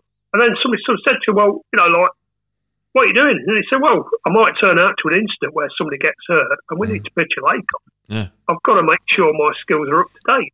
I always do this whenever we get a new recruit. We just had a new recruit on our station, and we were doing. They have to learn the basics of pumping and all that sort of stuff. And the LPP or PPU as we call it now, the lightweight portable pump, pumping from open water, is always one of those little bit of a black magic skills for people that haven't done it before. You've got to feather it, you've got to play about with it. And when it's dry, it's always the hardest because the seals aren't wet and all this sort of stuff. Whenever we step up on that on the first one, I'm always like, I'm going to go first. Yeah, and I'm gonna do it first, because otherwise people are always like, oh, it's always the hardest when it's first. Why do I have to go first? That's not. I would never ask somebody to do something I'm not willing to do myself. And if it doesn't bloody work, then let's have it not work on me, and then I can demonstrate. People can give me feedback, and I can demonstrate how you want to take feedback. So I can be like, you're absolutely right. I wasn't feathering the clutch. I didn't see the compound gauge jump or anything like that. You've got to be willing to put yourself in that position. I love to hear leaders like that doing it. Yeah. Well, like I say, Jack came down. When I had my exit interview with the chief, I think I surprised him really, because he sent me this sort of letter, like, sorry you go in, all this, like, quite complimentary, which is nice. He said, I always offer people an exit interview. Would you like to take advantage of that? So, yes, please. Definitely. So I went up, I arrived at the appointed time, like best bib and tucker. Secretary brought me in, like the office smelt lovely, it's nice wood panelling and leather, and I thought that's very impressive. Very nice. Not very like a fire station. Anyway, hello, Mr. Chamberlain. I said, Fireman Chamberlain, or just Gary will do. Would you like a cup of tea? Oh, yes, please. I thought she was going to say, would you like Darjeeling or Earl Grey? Or yeah, just I'll have a cup of tea. No. Like some biscuits, yeah, anything you got, that's fine. Anyway, the chief came in, he said, Fireman Chamberlain, or, Gary, or whatever, so lovely to see you, very, very polite, neatly pressed shirt and all this sort of stuff, never been near any grime for years. He said, is there anything you'd like to say? I said, well, yeah, I think you're making the biggest mistake you've ever made, possibly in your fire service career, and I think it's going to cost lives. Wow, let me drop that bomb. He was like shocked. What do you mean? Well, you're about to take the ET, we're still steaming about it. Tell you what, why don't we have 2 ETs? Spend the money. Oh, budgetary straight. So I went to town then. I said, budgetary straight. Stood up. I went over to the window. I said, look, there's your car, Range Rover. There's the car next to it. It's a big flash bloody Jag or something like that. There's the car next to it. I said, are these all brigade vehicles? What are you saying? Officers shouldn't have a nice car? I said, I'm not saying that at all, but the ethos has changed. When I first joined, the ethos was that stations were at the top. They were the sharp end of the wedge. Everything below that was to support the stations. Officers would come on station and say, right, lads, you had a horrible RTC last week. Did you have everything you needed? Well, actually, we could have done with more cutters. Yeah. I'll see what I can do. Servant leadership. You're there to remove the barriers for those people. They're not there to serve you. You're there to serve them. That's the way it goes. People get this in reverse all the time. Yeah. By the time I left, we got officers driving around in lovely, lovely, lovely flash cars, but they were saying at the same time, we can't afford to run an ET. And to me, that was completely arse backwards. So why don't the officers come on in the morning and have some pool vehicles? There's 10 officers in headquarters at the moment. One, possibly two might be called out to an incident. The rest of you are going to, why don't we have pool vehicles available so that when they turn up in their own car, they're coming in their own bloody Mini or whatever they decide they want to buy for themselves, the same as I have to buy a car for myself. And then have some vehicles available at headquarters, fast response vehicles, so they can turn out if they're required for command at an incident. Anyway, the chief was horrified by this, like, who are you? So, I'm just telling you what I see. I'm reasonably intelligent. I'm just looking for an efficiency. Like you encourage me to. That's the whole point, right? Yeah, I didn't actually say to him, I didn't threaten him, but I say, I wonder what they would think if they knew that you were driving around in 100 grand's worth of vehicle and you're saying we can't afford 100 grand's worth of life-saving vehicle. I mean, what do you think the general public would make of that? So it's fair to say that my exit interview wasn't quite as cordial as he expected, After a while, he got blood coming out of his ears, because I was giving him so much of a barrage. Yeah. Right. I just thought, these blokes, it's a lovely job, great. If people want to make a career out of it, as in promotion, fantastic, power to them. But we should never lose sight of the fact that we're there to serve the public. 100%. We're not there to feather our own nests. We're not there to build our own little empires. We're not there to, to look good. Or the chief officer, for sure, he's got to be a politician. Yeah, he's got to deal with councillors and MPs. And I couldn't do it. I'm too plain spoken. I'd upset too many people. I realised it hasn't been obvious. I realised there was a need for diplomats and all the rest of it, but you could employ diplomats. You don't have to employ firefighters to be diplomats. You could employ representatives. They started to go that way, but in my opinion, in the wrong parts of the job. I can remember going to a meeting once with a chief. I forget which one it was, but we had a few chief officers while I was in. Everything he said, he turned around to this little woman. Nobody knew who she was. I reckon she was a spy. And it was sort of like, can I say that? And she'd say, yes, you can say that. And he'd come out with his spiel and then say, can I say that? And afterwards, I said to somebody, who was that? Who was that? You know, like, that was the puppeteer. Who was that woman? That was the puppeteer. It was that woman who could telling him what he could say. And she was the new HR woman, not HR. And she was telling the chief what he could say. It was everything he wanted to come out with. He was having to check with the HR woman. And I just thought, it shouldn't be a little woman who's never been near danger deciding the policies of the fire service. I've never, ever been able to understand that. Honestly, I don't want to be offensive to anybody, but like I said earlier, there will be instances in your service where you need every ounce of physical strength you've got. I'll give you one great example I remember. I mean, me and another bloke, I asked him if I could put his name in the book, and he refused. He didn't want to be named. So, okay, I'm going to respect that confidence. I won't tell you who it was. But I can remember going into a BA job in a terraced house. Streets are on hills. So because to get the house level, some houses got like a basement to provide that level platform. We went into this terraced house. Very, very hot. I mean, like extremely hot. Worked our way in. Went all the way around the ground floor, couldn't find the fire.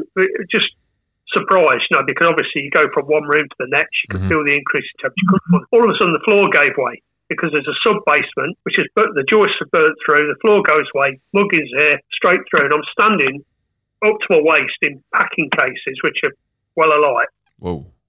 So I'm basically in a funeral pyre, if you like. I mean, I'm not to sound too dramatic, but it's like literally. We used to wear yellow slickers, the old over trousers. They're melting. I'm looking down, I can see them melting, sticking to my legs. So my BA partner grabs hold of the door jamb with one hand. He's got one arm around the door jamb, leans forward, reaches down to me. I grab his hand with both of my hands, and he literally did like a single arm bloody lift. I'm 13, at the time I was about 14 stone, BA set, fire kit and all the rest of it. Now the old BA cylinders were metal, they weren't like these composite, they were heavy cylinders. So he's with one arm, I mean you're a strong lad, I've seen you training on, your videos and all the rest of it. Try doing a single arm row with like about 18 stone. That's some physical strength. That when adrenaline gets kicking in, you surprise yourself, don't you? Yeah, that's right. I mean, I sort of like scrambled up, obviously kicked my feet against the wall to get up. Got up. Now my slickers and my trousers were both completely gone. Like virtually burnt through.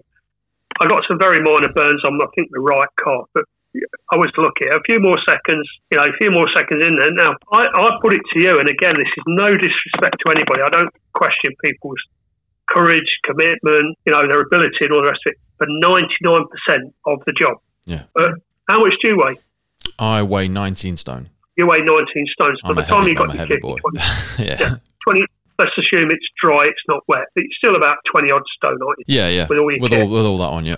So would you want an 8 stone person? Now, I'm not going to go down the gender route. I'm not going to go down the race route. I don't care. The gender, anything like that. Yeah. Are you physically strong enough to do the job? And not the job at the level we've set it at. But, we said earlier about this culture. Hard times breed hard people. And back then, there was a harder caliber of person. Not man, woman, anything. Just people. Yeah, they were a harder caliber of people with a more physical resilience. And no, you're right, mate. I think it's very unlikely that the vast majority, and we almost make a joke out of it on watch. When we've got to do a casualty movement of any form, put somebody on the stretcher.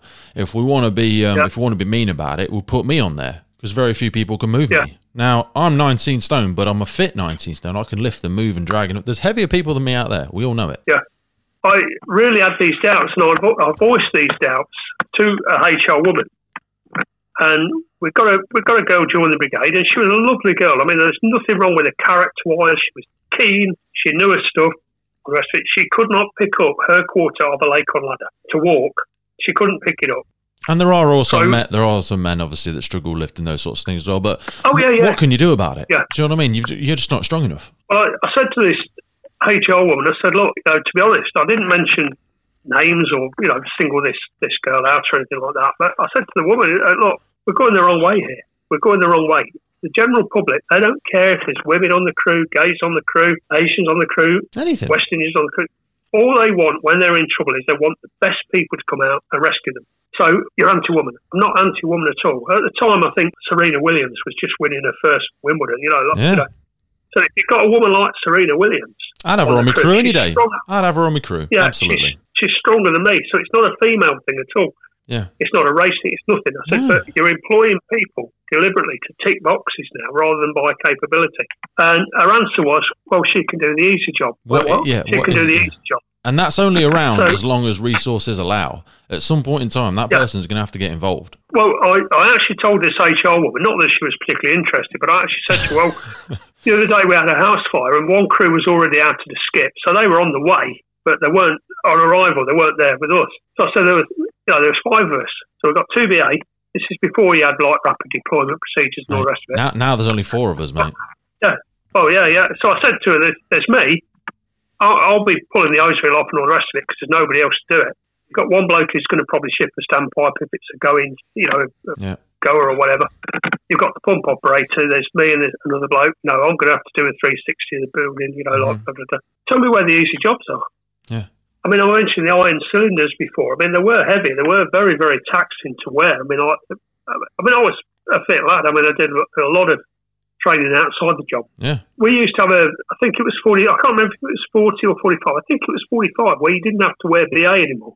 Oh, okay. They just decided that at that age, it wasn't. So by that age, obviously the older blokes, they were either driving or if they're in the back, they were doing what we used to call hydrant. We used to have 3 positions in the back of a pump, and that was branch, feed, and hydrant. So now it's 2 BAs and an echo or, whatever they are. Yeah. The hydrant man, by then, he probably knew the patch inside out. He knew where all the hydrants were without even having to look at the water book. I think these days, people probably don't bother about, I don't know if they do, but they don't seem to bother so much about checking water en route to an incident. But they use the MDT, so the mobile data terminal on the front tells you where the closest hydrants are. And we look on there and we go, right, do you know where the nearest hydrant is? And if he says no, I'll zoom in and I'll go, right, it's outside number 36 on this street. And then he'll glance it as we approach the incident. Yeah, I've seen it, boss. Yeah, right. Well, we didn't have a terminal. I mean, like bloody witchcraft. We had water books in the back, and I mean, like as a young lad, on the way back from an incident, Bryn would turn around and say, "Where was the hydrant?" And you couldn't turn around and say, "I don't know." You had to look up where the hydrant was. I noticed in later years, obviously, 2 pumps are pulled up together. That's 800 gallons of water. Obviously, you get a feed in from the backup pump, so that whichever pump's doing got the reels off for us. And our hose reels are going to take a long time to get to 800 gallons. We used to use Dutch rolls. Mm.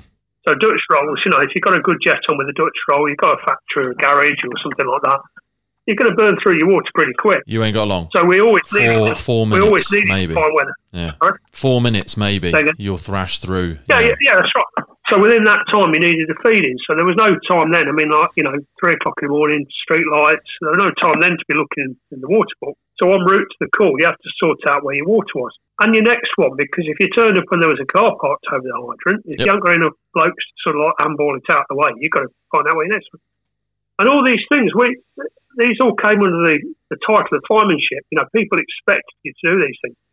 And this is what I was talking about earlier, mentors. This wasn't stuff that you were taught on the training school. It was just how the watch did stuff. I don't want this to come over in any way critical of the modern crews, but they've just grown up in a different era. I mean, the things that are active, I mean, there might be things that are Astrid crews now that are more extreme than we had to do. I don't know. No.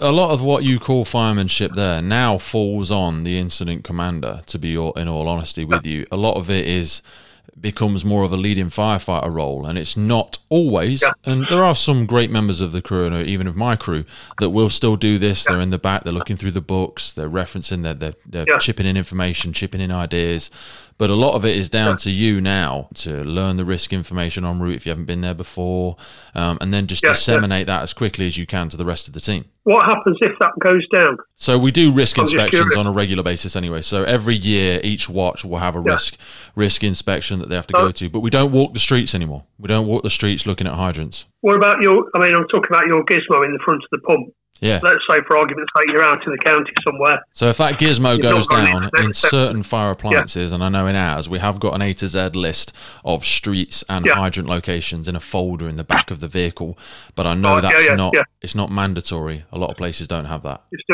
still got that backup. Yeah. Regarding, coming back to this thing about diversity and fitness levels and all the rest of it, we got fit doing drill. No. I mean, it does make me laugh. I mean, I know you're big into fitness and all the rest of it. I mean, I know you don't believe it looking at this 65-year-old bloke here, but I was big into fitness as well. I know. I've heard the stories.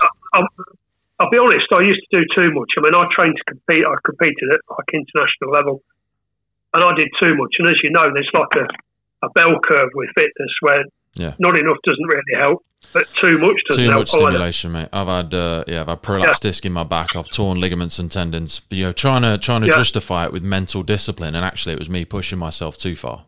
Yeah. Well, I reached the point. I mean, when I was 31, I had pneumonia. It's quite touch and go, really. And that was down to overtraining. I used to run every morning.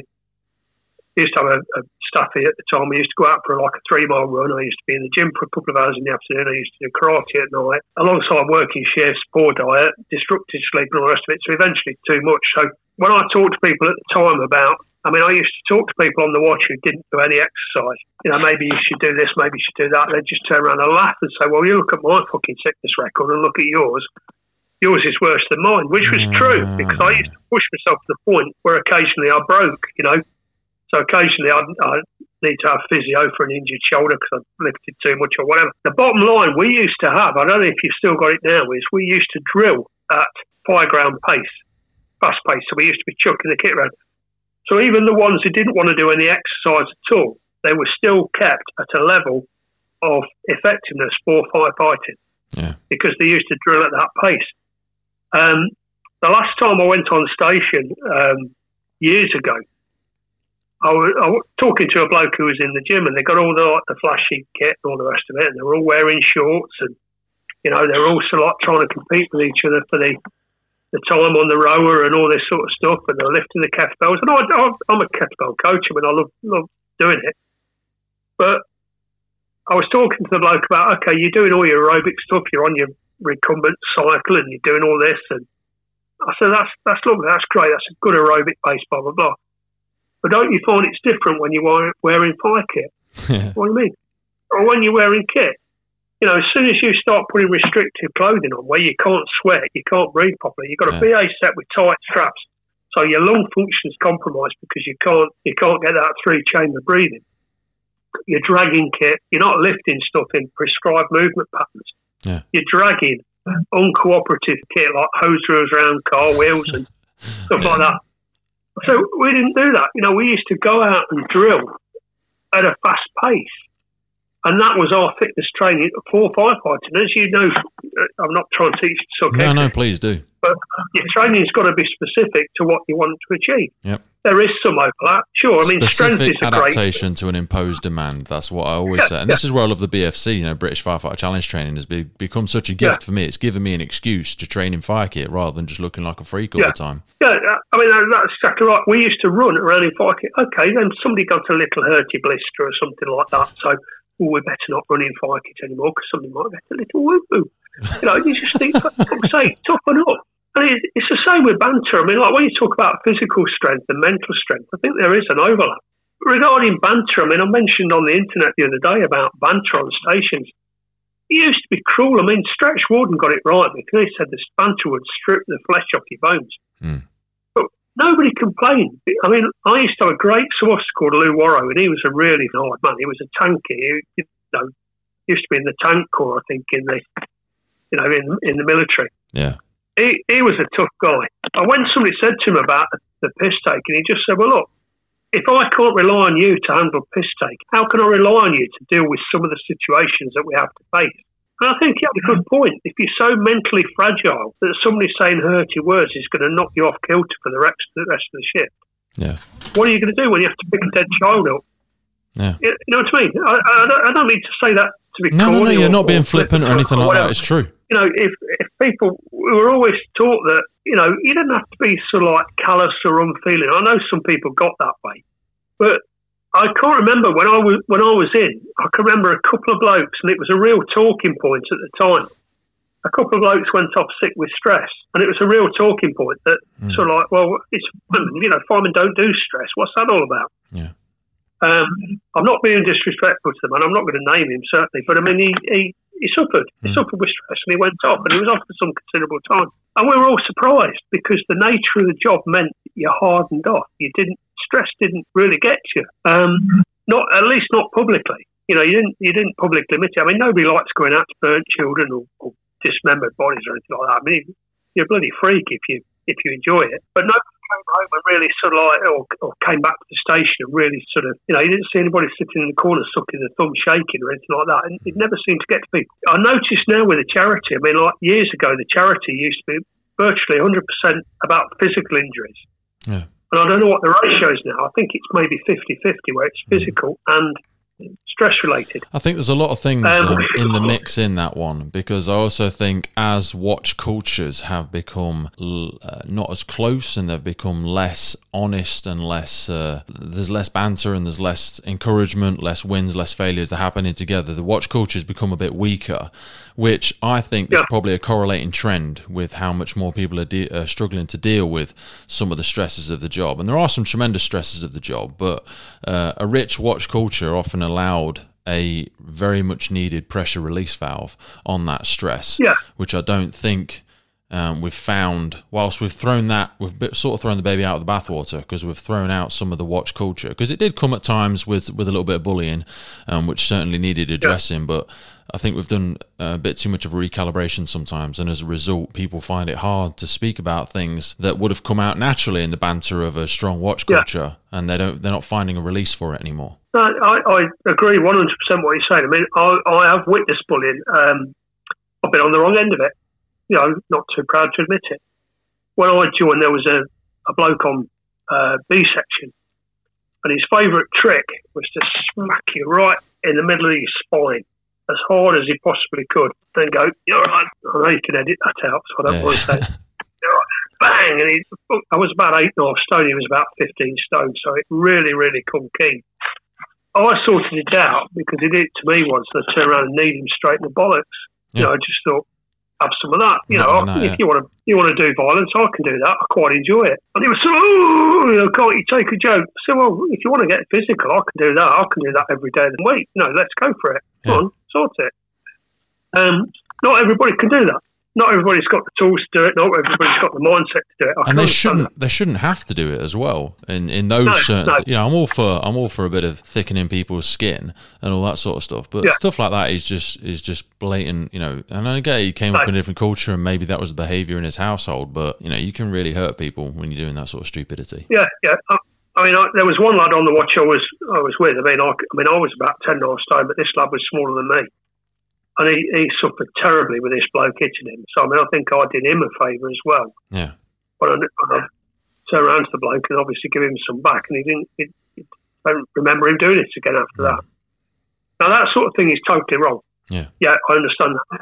What I'm talking about is when you go out to an incident, I mean, I've picked heads up, you know, I've dealt with, you know, bodies with massive burns, and you know, like you try and pick them up, and you know, it's all bloody waxy and greasy. And, you know, I've seen all the horrible stuff. Well. I'm not. Stinks. Yeah, absolutely. I mean, a lot of people talk about sights you can't unsee, but they don't talk about sounds you can't unhear and smells you can't unsmell. You know, I mean, like, you know, the smell of burnt bloody bacon, basically. The smell of burnt flesh. We had a space here where there was quite a lot of Asian women setting fire to themselves. You know, there might have been other reasons, but I don't want to really go down that route. As far as the police were concerned, you know, it'd been a tragic accident. But you go out to women with 90% burns. I mean, you know, the survivability, it might be a lot better now, but at the time we used to rule, you know, 100 minus your age. So if it's a 70-year-old woman, if she's got more than 30% burns, forget it, it's not going to happen. Yeah. You know, if you've got a 20-year-old woman who's got 70% burns, she's got a chance. But we used to go out to quite a few of these, and yeah, it's very unpleasant. You come back, you can't get the smell out of your nostrils, and everybody's a bit sort of like this, and especially if you had to wait and watch them die. I mean, we did that on a couple of occasions. I mean, the ambulance crew turned out, they just thought, well, why put her through all the trauma of even load her on the ambulance, you know, like, she's going to go. The airway's closing up, all the flames have gone down her throat. You can see that, the throat's closing. She's going to go. So, I mean, that's not pleasant for any normal person. Watching somebody dying, that sort of pain is not right. Standard procedure: cooling water. So obviously, hose reel off the appliance. Very light trickle of water, just if you can, just try and give them some degree of comfort, and then basically watch them go. Not nice.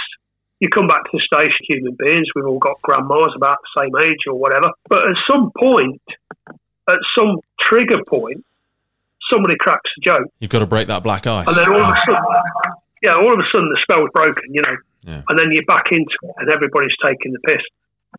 And you've got to carry on. Do it. So you need to roll. The pumps need to go out the next day. Yeah, I mean, a big term now in fitness, mental and physical, is resilience. Resilience is the ability to bounce back from trauma, hardship, whatever. I've been on station and wore 3 BA sets in one night, 3 house fires in one night. So if the first one's fatal and you're sitting there because you're a bit upset and you need a safe space and all the rest of it, and again, I'm using these terms in a derogatory sort of way, but you couldn't do that, because the next time the bells go down, you've got to go and you've got to perform, and the next time it might be somebody who is savable. So you've got to be on your A game. You can't be feeling sorry for yourself. So we always found the easiest way to get people back to where they should be is, 1, a cup of tea, because that's always a winner on a fire station. 2, somebody would get a pan out, and I was lucky to work with some really good I was always a crap bloody chef, but I mean, sooner or later, somebody's rustled something up. You've got to, mate. A watch marches on its stomach, 100%. Yeah, absolutely. But by the time you've cleaned the kit, got the machine back on the run, cleaned yourself, swap your fire kit over if this kit stinks or whatever, got yourself upstairs, got a brew down your neck, got some food down you, talked through the job, this went well, wherever. And the officers I had, the station officers I had, I mean, I don't know what the equivalent title now, but we used to have station officers in charge of a watch. They were very good. They were like a father figure in a way. Yeah. They'd sort of they'd keep an eye out. They'd see if somebody was a bit quiet, not really, getting involved in the conversation or whatever. They'd perhaps have a quiet word with you afterwards. You okay? All this sort of stuff. But that's how they did it. And I think a lot of that's been lost now. Well, we had a rider station officer, so it's like the watch manager. At the time, there was 22 blokes on the watch. It's a big watch. I mean, that's half your fire now and then. But there's 22 blokes on the watch. What is there, 9 now? Again, going back to the 70s, we had 2 pumps, HP and TL cross-manned, ET and FST usually cross-manned. So you'd have at least 13 on. Usually 15 was the minimum, but by permission from the senior officer, it could go down to 13, I believe. But normally we rode with 15. So there are 22 on a watch, and 7 could be off for leave, training or whatever. Coming back to the stress thing, I mean, I did a lot of research. I mean, I'm not well qualified, but I'm well read about stress, PTSD. The other side to it is what's called post-traumatic growth. Love it. That's where I live. Yeah, some people, they go out to a traumatic event, it plays on their mind, they have nightmares, all the rest of it. Other people learn from it, they grow from it. It makes them mentally tougher. And you've got to want to find the benefit in it, because you're all going to have to go through those things as operational personnel. But that's ultimately, you've got to ask yourself, am I just going through this, or am I going to grow through it? What can I take away from this? How can this make me more mentally tough, more resilient? What wins can I take from it? Yeah, but my point really is that I had to do all this research in my own time. It should be part of the culture. It should be part of, not just the physical training. I don't know what the physical training is like on your station now, but as well as doing physical training, we used to do drill every day, like I mentioned earlier. It didn't matter what the weather was and all the rest of it. Nights as well, we used to do drill from 6:30 till 7:30. Then we used to have technical lectures. I don't know what the procedure is now. The technical lectures, though, would be like, okay, we've got a new bit of kit, let's get up in the quiet room, let's take it to bits, put it together, this is how you use it. We never had any training at all on dealing with trauma. It was just the elephant in the room. Nobody ever told us how to deal with trauma. What we did, because of the watch culture, I mean, we used to have a rec room without a bar. I mean, sometimes it was abused and eventually it was closed. But we used to have a big gas fire. And we used to have a big long table in the rec room, and everybody used to sit around swapping stories and all the rest of it, talking about. And that's how you mentally processed it. You grew. You understood the job. The only time I remember bloke I used to work with, he mentioned the same thing, probably at a different time. I can remember one particularly really, really shitty, horrible job. a DO poked his head round the door of the quiet room and said, right, lads, does anybody need any counselling? Now, he's going to put their hand up and say, me. No, nobody's going to. But it shouldn't be down to individuals going and seeking help. It should be part of the training culture. Now the science is there. I mean, at the time, I mentioned my father a while ago. My father was ex-military, he served in Korea, Royal Marines. He was on small boat teams, which I suppose, similar to what the SBS does now. They used to canoe in up inlets, blow up bridges to stop the advancing North Korean army and all the rest of it. Small boat squads. He saw some horrible things. He killed people. He quite matter of fact about removing sentries and God knows what. And he also saw a lot of cruelty with the civilian population. And he had PTSD, there's no doubt about it, but at the time, nobody diagnosed it. He was a Royal Marine, he was a rough, tough, the Air-Ass Royal Marine. So nobody mentioned trauma and the effect on the brain and all the rest of it. So as a child, I lived with that, because my father had really, really unpredictable moods and all the rest of it. Sometimes he was really helpful, really great. Other times he'd fly off the handle. And classic PTSD symptoms, Some things would trigger him for no reason at all. Now, I can remember as a child, I had a sister, obviously my mother, we suffered that. Now, no firefighter's family should have to suffer. No. Say, they really shouldn't. I mean, this and is something, they are doing it as well. They are suffering that. I'm not in a position to influence that one way or the other, but now the science is out there. Now everybody understands PTSD and how it goes. The science is there, mate, and we've started to give it lip service, I would say. We've done courses. I'm a TRIM practitioner, so trauma incident management. I do that in the service, but it's very much a guidance and referral role. You know what I mean? We signpost people to other services, and we've just started sprouting the roots of intention, and we need to take more action on it. I know there's an appetite for it. That appetite needs to be more than just an appetite. We need to be taking actions towards it now. I'm super conscious of time, Gaz, is the only thought. I wanted to close quickly. If I could force you into 3 non-negotiable behaviors, characteristics that people in and around you must subscribe to. You think whilst your time in the fire service, what are those 3 characteristics that you would demand people adopt and be part of in order to exist in this idea of the fire service that we described? A willingness to prepare. Roger that. A willingness to prepare. You get the odd person. I've been in 25 years. I don't need to pitch a lake on, blah, blah, blah. And I used to say to them, again, another martial arts expression, you're only as good as your last fight. You're only as good as your last fight. You're only as good as the last time you pitched a lake on. If you've not pitched a lake on for 12 months, don't expect to do it efficiently at 3 o'clock in the morning. So a willingness to prepare. 100%. A willingness to step up. Yeah. Now, I've been to fires, I'm sure you have. I've been to fires where there's a horrible job to be done. Horrible. And you shouldn't have to look at the first bloke who sort of looks away, look at the next one who looks away, look at the next one who conveniently finds something and he's putting back on the appliance, look at the next one until eventually you find somebody who is prepared to pick up that burnt body, for argument's sake. Everybody on the crew, to me, should be prepared to step up. Yeah. So if the ladder's pitched and they're looking for somebody to go up it, they shouldn't see a lot of faces that sort of like, no, I don't want to do that. Everybody ought to be capable. Whoever stood closest to the foot of the ladder, start climbing it. Yeah, that's right. I mean, a willingness to step up. You do face danger. I don't want to overstate it. I mean, gravity is ever present. Going aloft, gravity and concrete's not a good mix. Going into fires, flash over backdraft, collapsing floors, as I mentioned earlier, you do face danger. You don't want anybody who's in the job, in my opinion, under false pretences, if they've not got the bollocks to actually go in and do dangerous stuff, you've got to question while they're there. I forget what his name is, I think it's Charles Schultz, the bloke who did Peanuts. I mean, he put down something. Recruit character, train skill. Yes. So to train character is almost impossible, isn't it? I'd rather have somebody with a desire to improve and develop than somebody that wanders in with a skill set and a diploma and whatever, but has not got that growth mindset. Yeah. Growth mindset, I mean, that's brilliant. You've got to believe that if you train hard enough, you can raise your level, raise your game. And 100%. It's the same in the gym, the dojo, and certainly on the drill yard. You've got to believe that. So a willingness to prepare, a willingness to step up. And the other thing as well, I think, I'll come back to this, is to have a fucking sense of humour. Absolutely. You really have. Don't take yourself too seriously. You've got to be able to laugh at the bizarre, because otherwise you really would go nuts. And when I say nuts, I mean, you can't use the term nuts now because it seems very disrespectful to people with a genuine problem. But you've got to have a sense of humour, and I think the sense of humour will carry you through tough times. It'll make your bonds closer with your watchmates.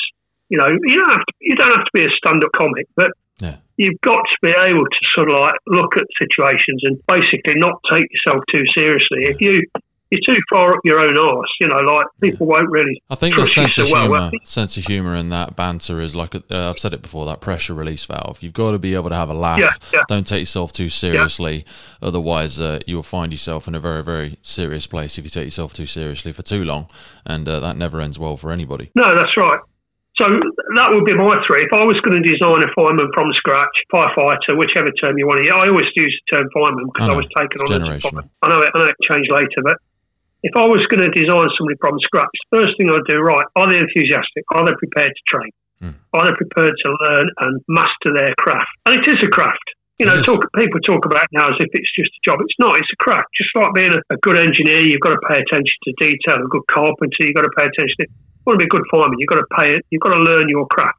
So the willingness to prepare and the willingness to step up. Now, as you said, character, that you can't beat character into somebody, but you should find out before you go down the route of putting them on a 13-week training school or the continuation training and all the rest of it. I think with some people, I think the job was almost embarrassed to turn around and say, you know what, we've made a mistake here, we've got to let them go. Yeah. They took people on. Certainly, I can remember, I'm not going to name names, but I can remember them taking people on, and it just didn't work. They either weren't bright enough, they weren't enthusiastic enough, but they ticked a box. You know what I'm saying? They ticked a box. And the brigade, although these people, some of them were disruptive, some of them they just couldn't fit into watch culture. The brigade was sort of too embarrassed to say, you know what, we tried, we gave you the opportunity, you didn't take it. Let's go and work somewhere else, you know. So they kept people on that really shouldn't have. So the willingness to step up, courage is the ability to control fear. I learned courage quite early on because I'll be honest with you, I hate heights. I always did. I spent 31 years controlling that fear. Yeah. I volunteered for a high reach rescue squad. I think it's all under tech rescue now. We trained. We used to go up bloody cranes and God knows what. And I hated it, but I wanted to do it because I wanted to keep practicing that controlling fear. Yeah. And if you've got people who sort of like, I'm afraid of something, I'm not going to do it, you've got to question why they're in a rescue service. Perhaps they should have done a different job. That's okay. Because there will be times where you've got to, everybody else is going that way, and your crew manager turns around to you and says, right, you two you're going that way. Yeah. You know, if you've got somebody who's looking for a toilet at the time or shaking like a leaf, that's just not good. And like I say, last thing, I know I'm rabbiting a bit, but last thing, have a sense of humour. Yeah. Take the job seriously. Once you roll out the doors, professional, spot on, but back on station. Have a laugh. If one thing the rescue services should teach us is that life is not promised. You know, it can end violently very soon. I mean, families go out for a day trip, they hit a truck, they're all gone. It can. So why people want to spend their life on station being miserable just surprises me, you know. So just have a laugh. Well, not be cruel to each other. You know, that those days are gone. But enjoy each other's company and support each other, you know. Well, I think anybody that's struggling with a sense of humour will certainly have been given it from our conversation today and with all of your contributions, mate. I love your honesty, and I really thank you for giving that injection of reality that I think has been sorely missed. I'm the serial optimist, so my hope is that with the existence of things like the podcast and with the honesty of guests such as yourself, we can hopefully bring a little bit of that back and pour some more into the cocktail. I will put everything in the notes for us, mate, and a reminder for everybody that your book still can get it available. Donations to the Firefighters charity, get in contact with yourself. All of your contact details will be down there as well. And I really appreciate your time today, brother. You're very welcome. Thank you so much, Gary. Good to speak to you. Take care, mate.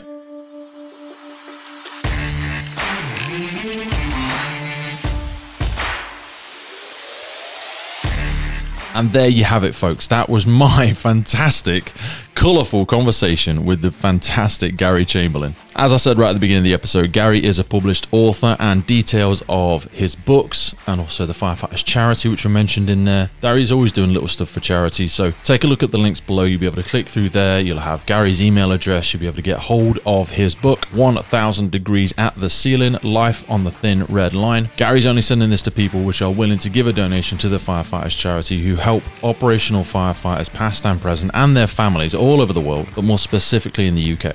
You'll also find links to some of the Firefighter podcast platforms. Be sure to check in there where you'll find a whole bunch of mini sound bites to give you a little taster, a little nugget of all of our episodes that are out there at the minute. We are really cranking the dial, rapidly approaching 80 episodes, so plenty of incredible guests have been on the podcast, and you can take a sample from all of those on our Instagram page, on our Facebook page, and also on our YouTube page. I think it's important to mention that Gary was in the fire service for a very, very long time, but he has left the fire service a very, very long time ago as well. Gary was on here today representing himself, his own thoughts, his own feelings, his own reflections, his own memories, the good, the bad, and the ugly from his time in the fire service in the UK. But his thoughts, opinions, values are those of him, and of course many of which do not reflect the values, opinions, and thoughts of fire services currently operating out there. My hope is they've still got a few of them, and I can say as an operational firefighter in the UK that many of the good things Gary speaks of are still in existence. We're still empowering people, we're still enjoying it. People aren't taking themselves too seriously. We've got a tremendously resourceful, diverse, and passionate fire service all over the UK. There's always a few bad apples, and I'm not sure we'll ever fix that. But my sincere hope, again as that serial optimist, is that we can simply overwhelm them with our positivity. And I really feel privileged to act as a funnel to allow people to share their own personal, true feelings, true opinions, unfiltered from their time in the emergency services. This episode, alongside Gary's books, is a little bit like a times capsule, which will hopefully allow us to reflect back on that time in the fire service and hopefully think that we've come a long way. Hopefully we've took some of the good things with us, and hopefully we've changed to better reflect the ideals, the priorities, the values, the morals, the culture of the communities that we serve today, because the cultures have changed a lot as well. So with all that in mind, all that's left to say is thank you to you, the listener. Thanks for coming by. Thanks for dropping in. Thanks for giving us your time. It's been a pleasure. I hope you've enjoyed it. And let's not go too long before we speak again. Who knows who's coming up next?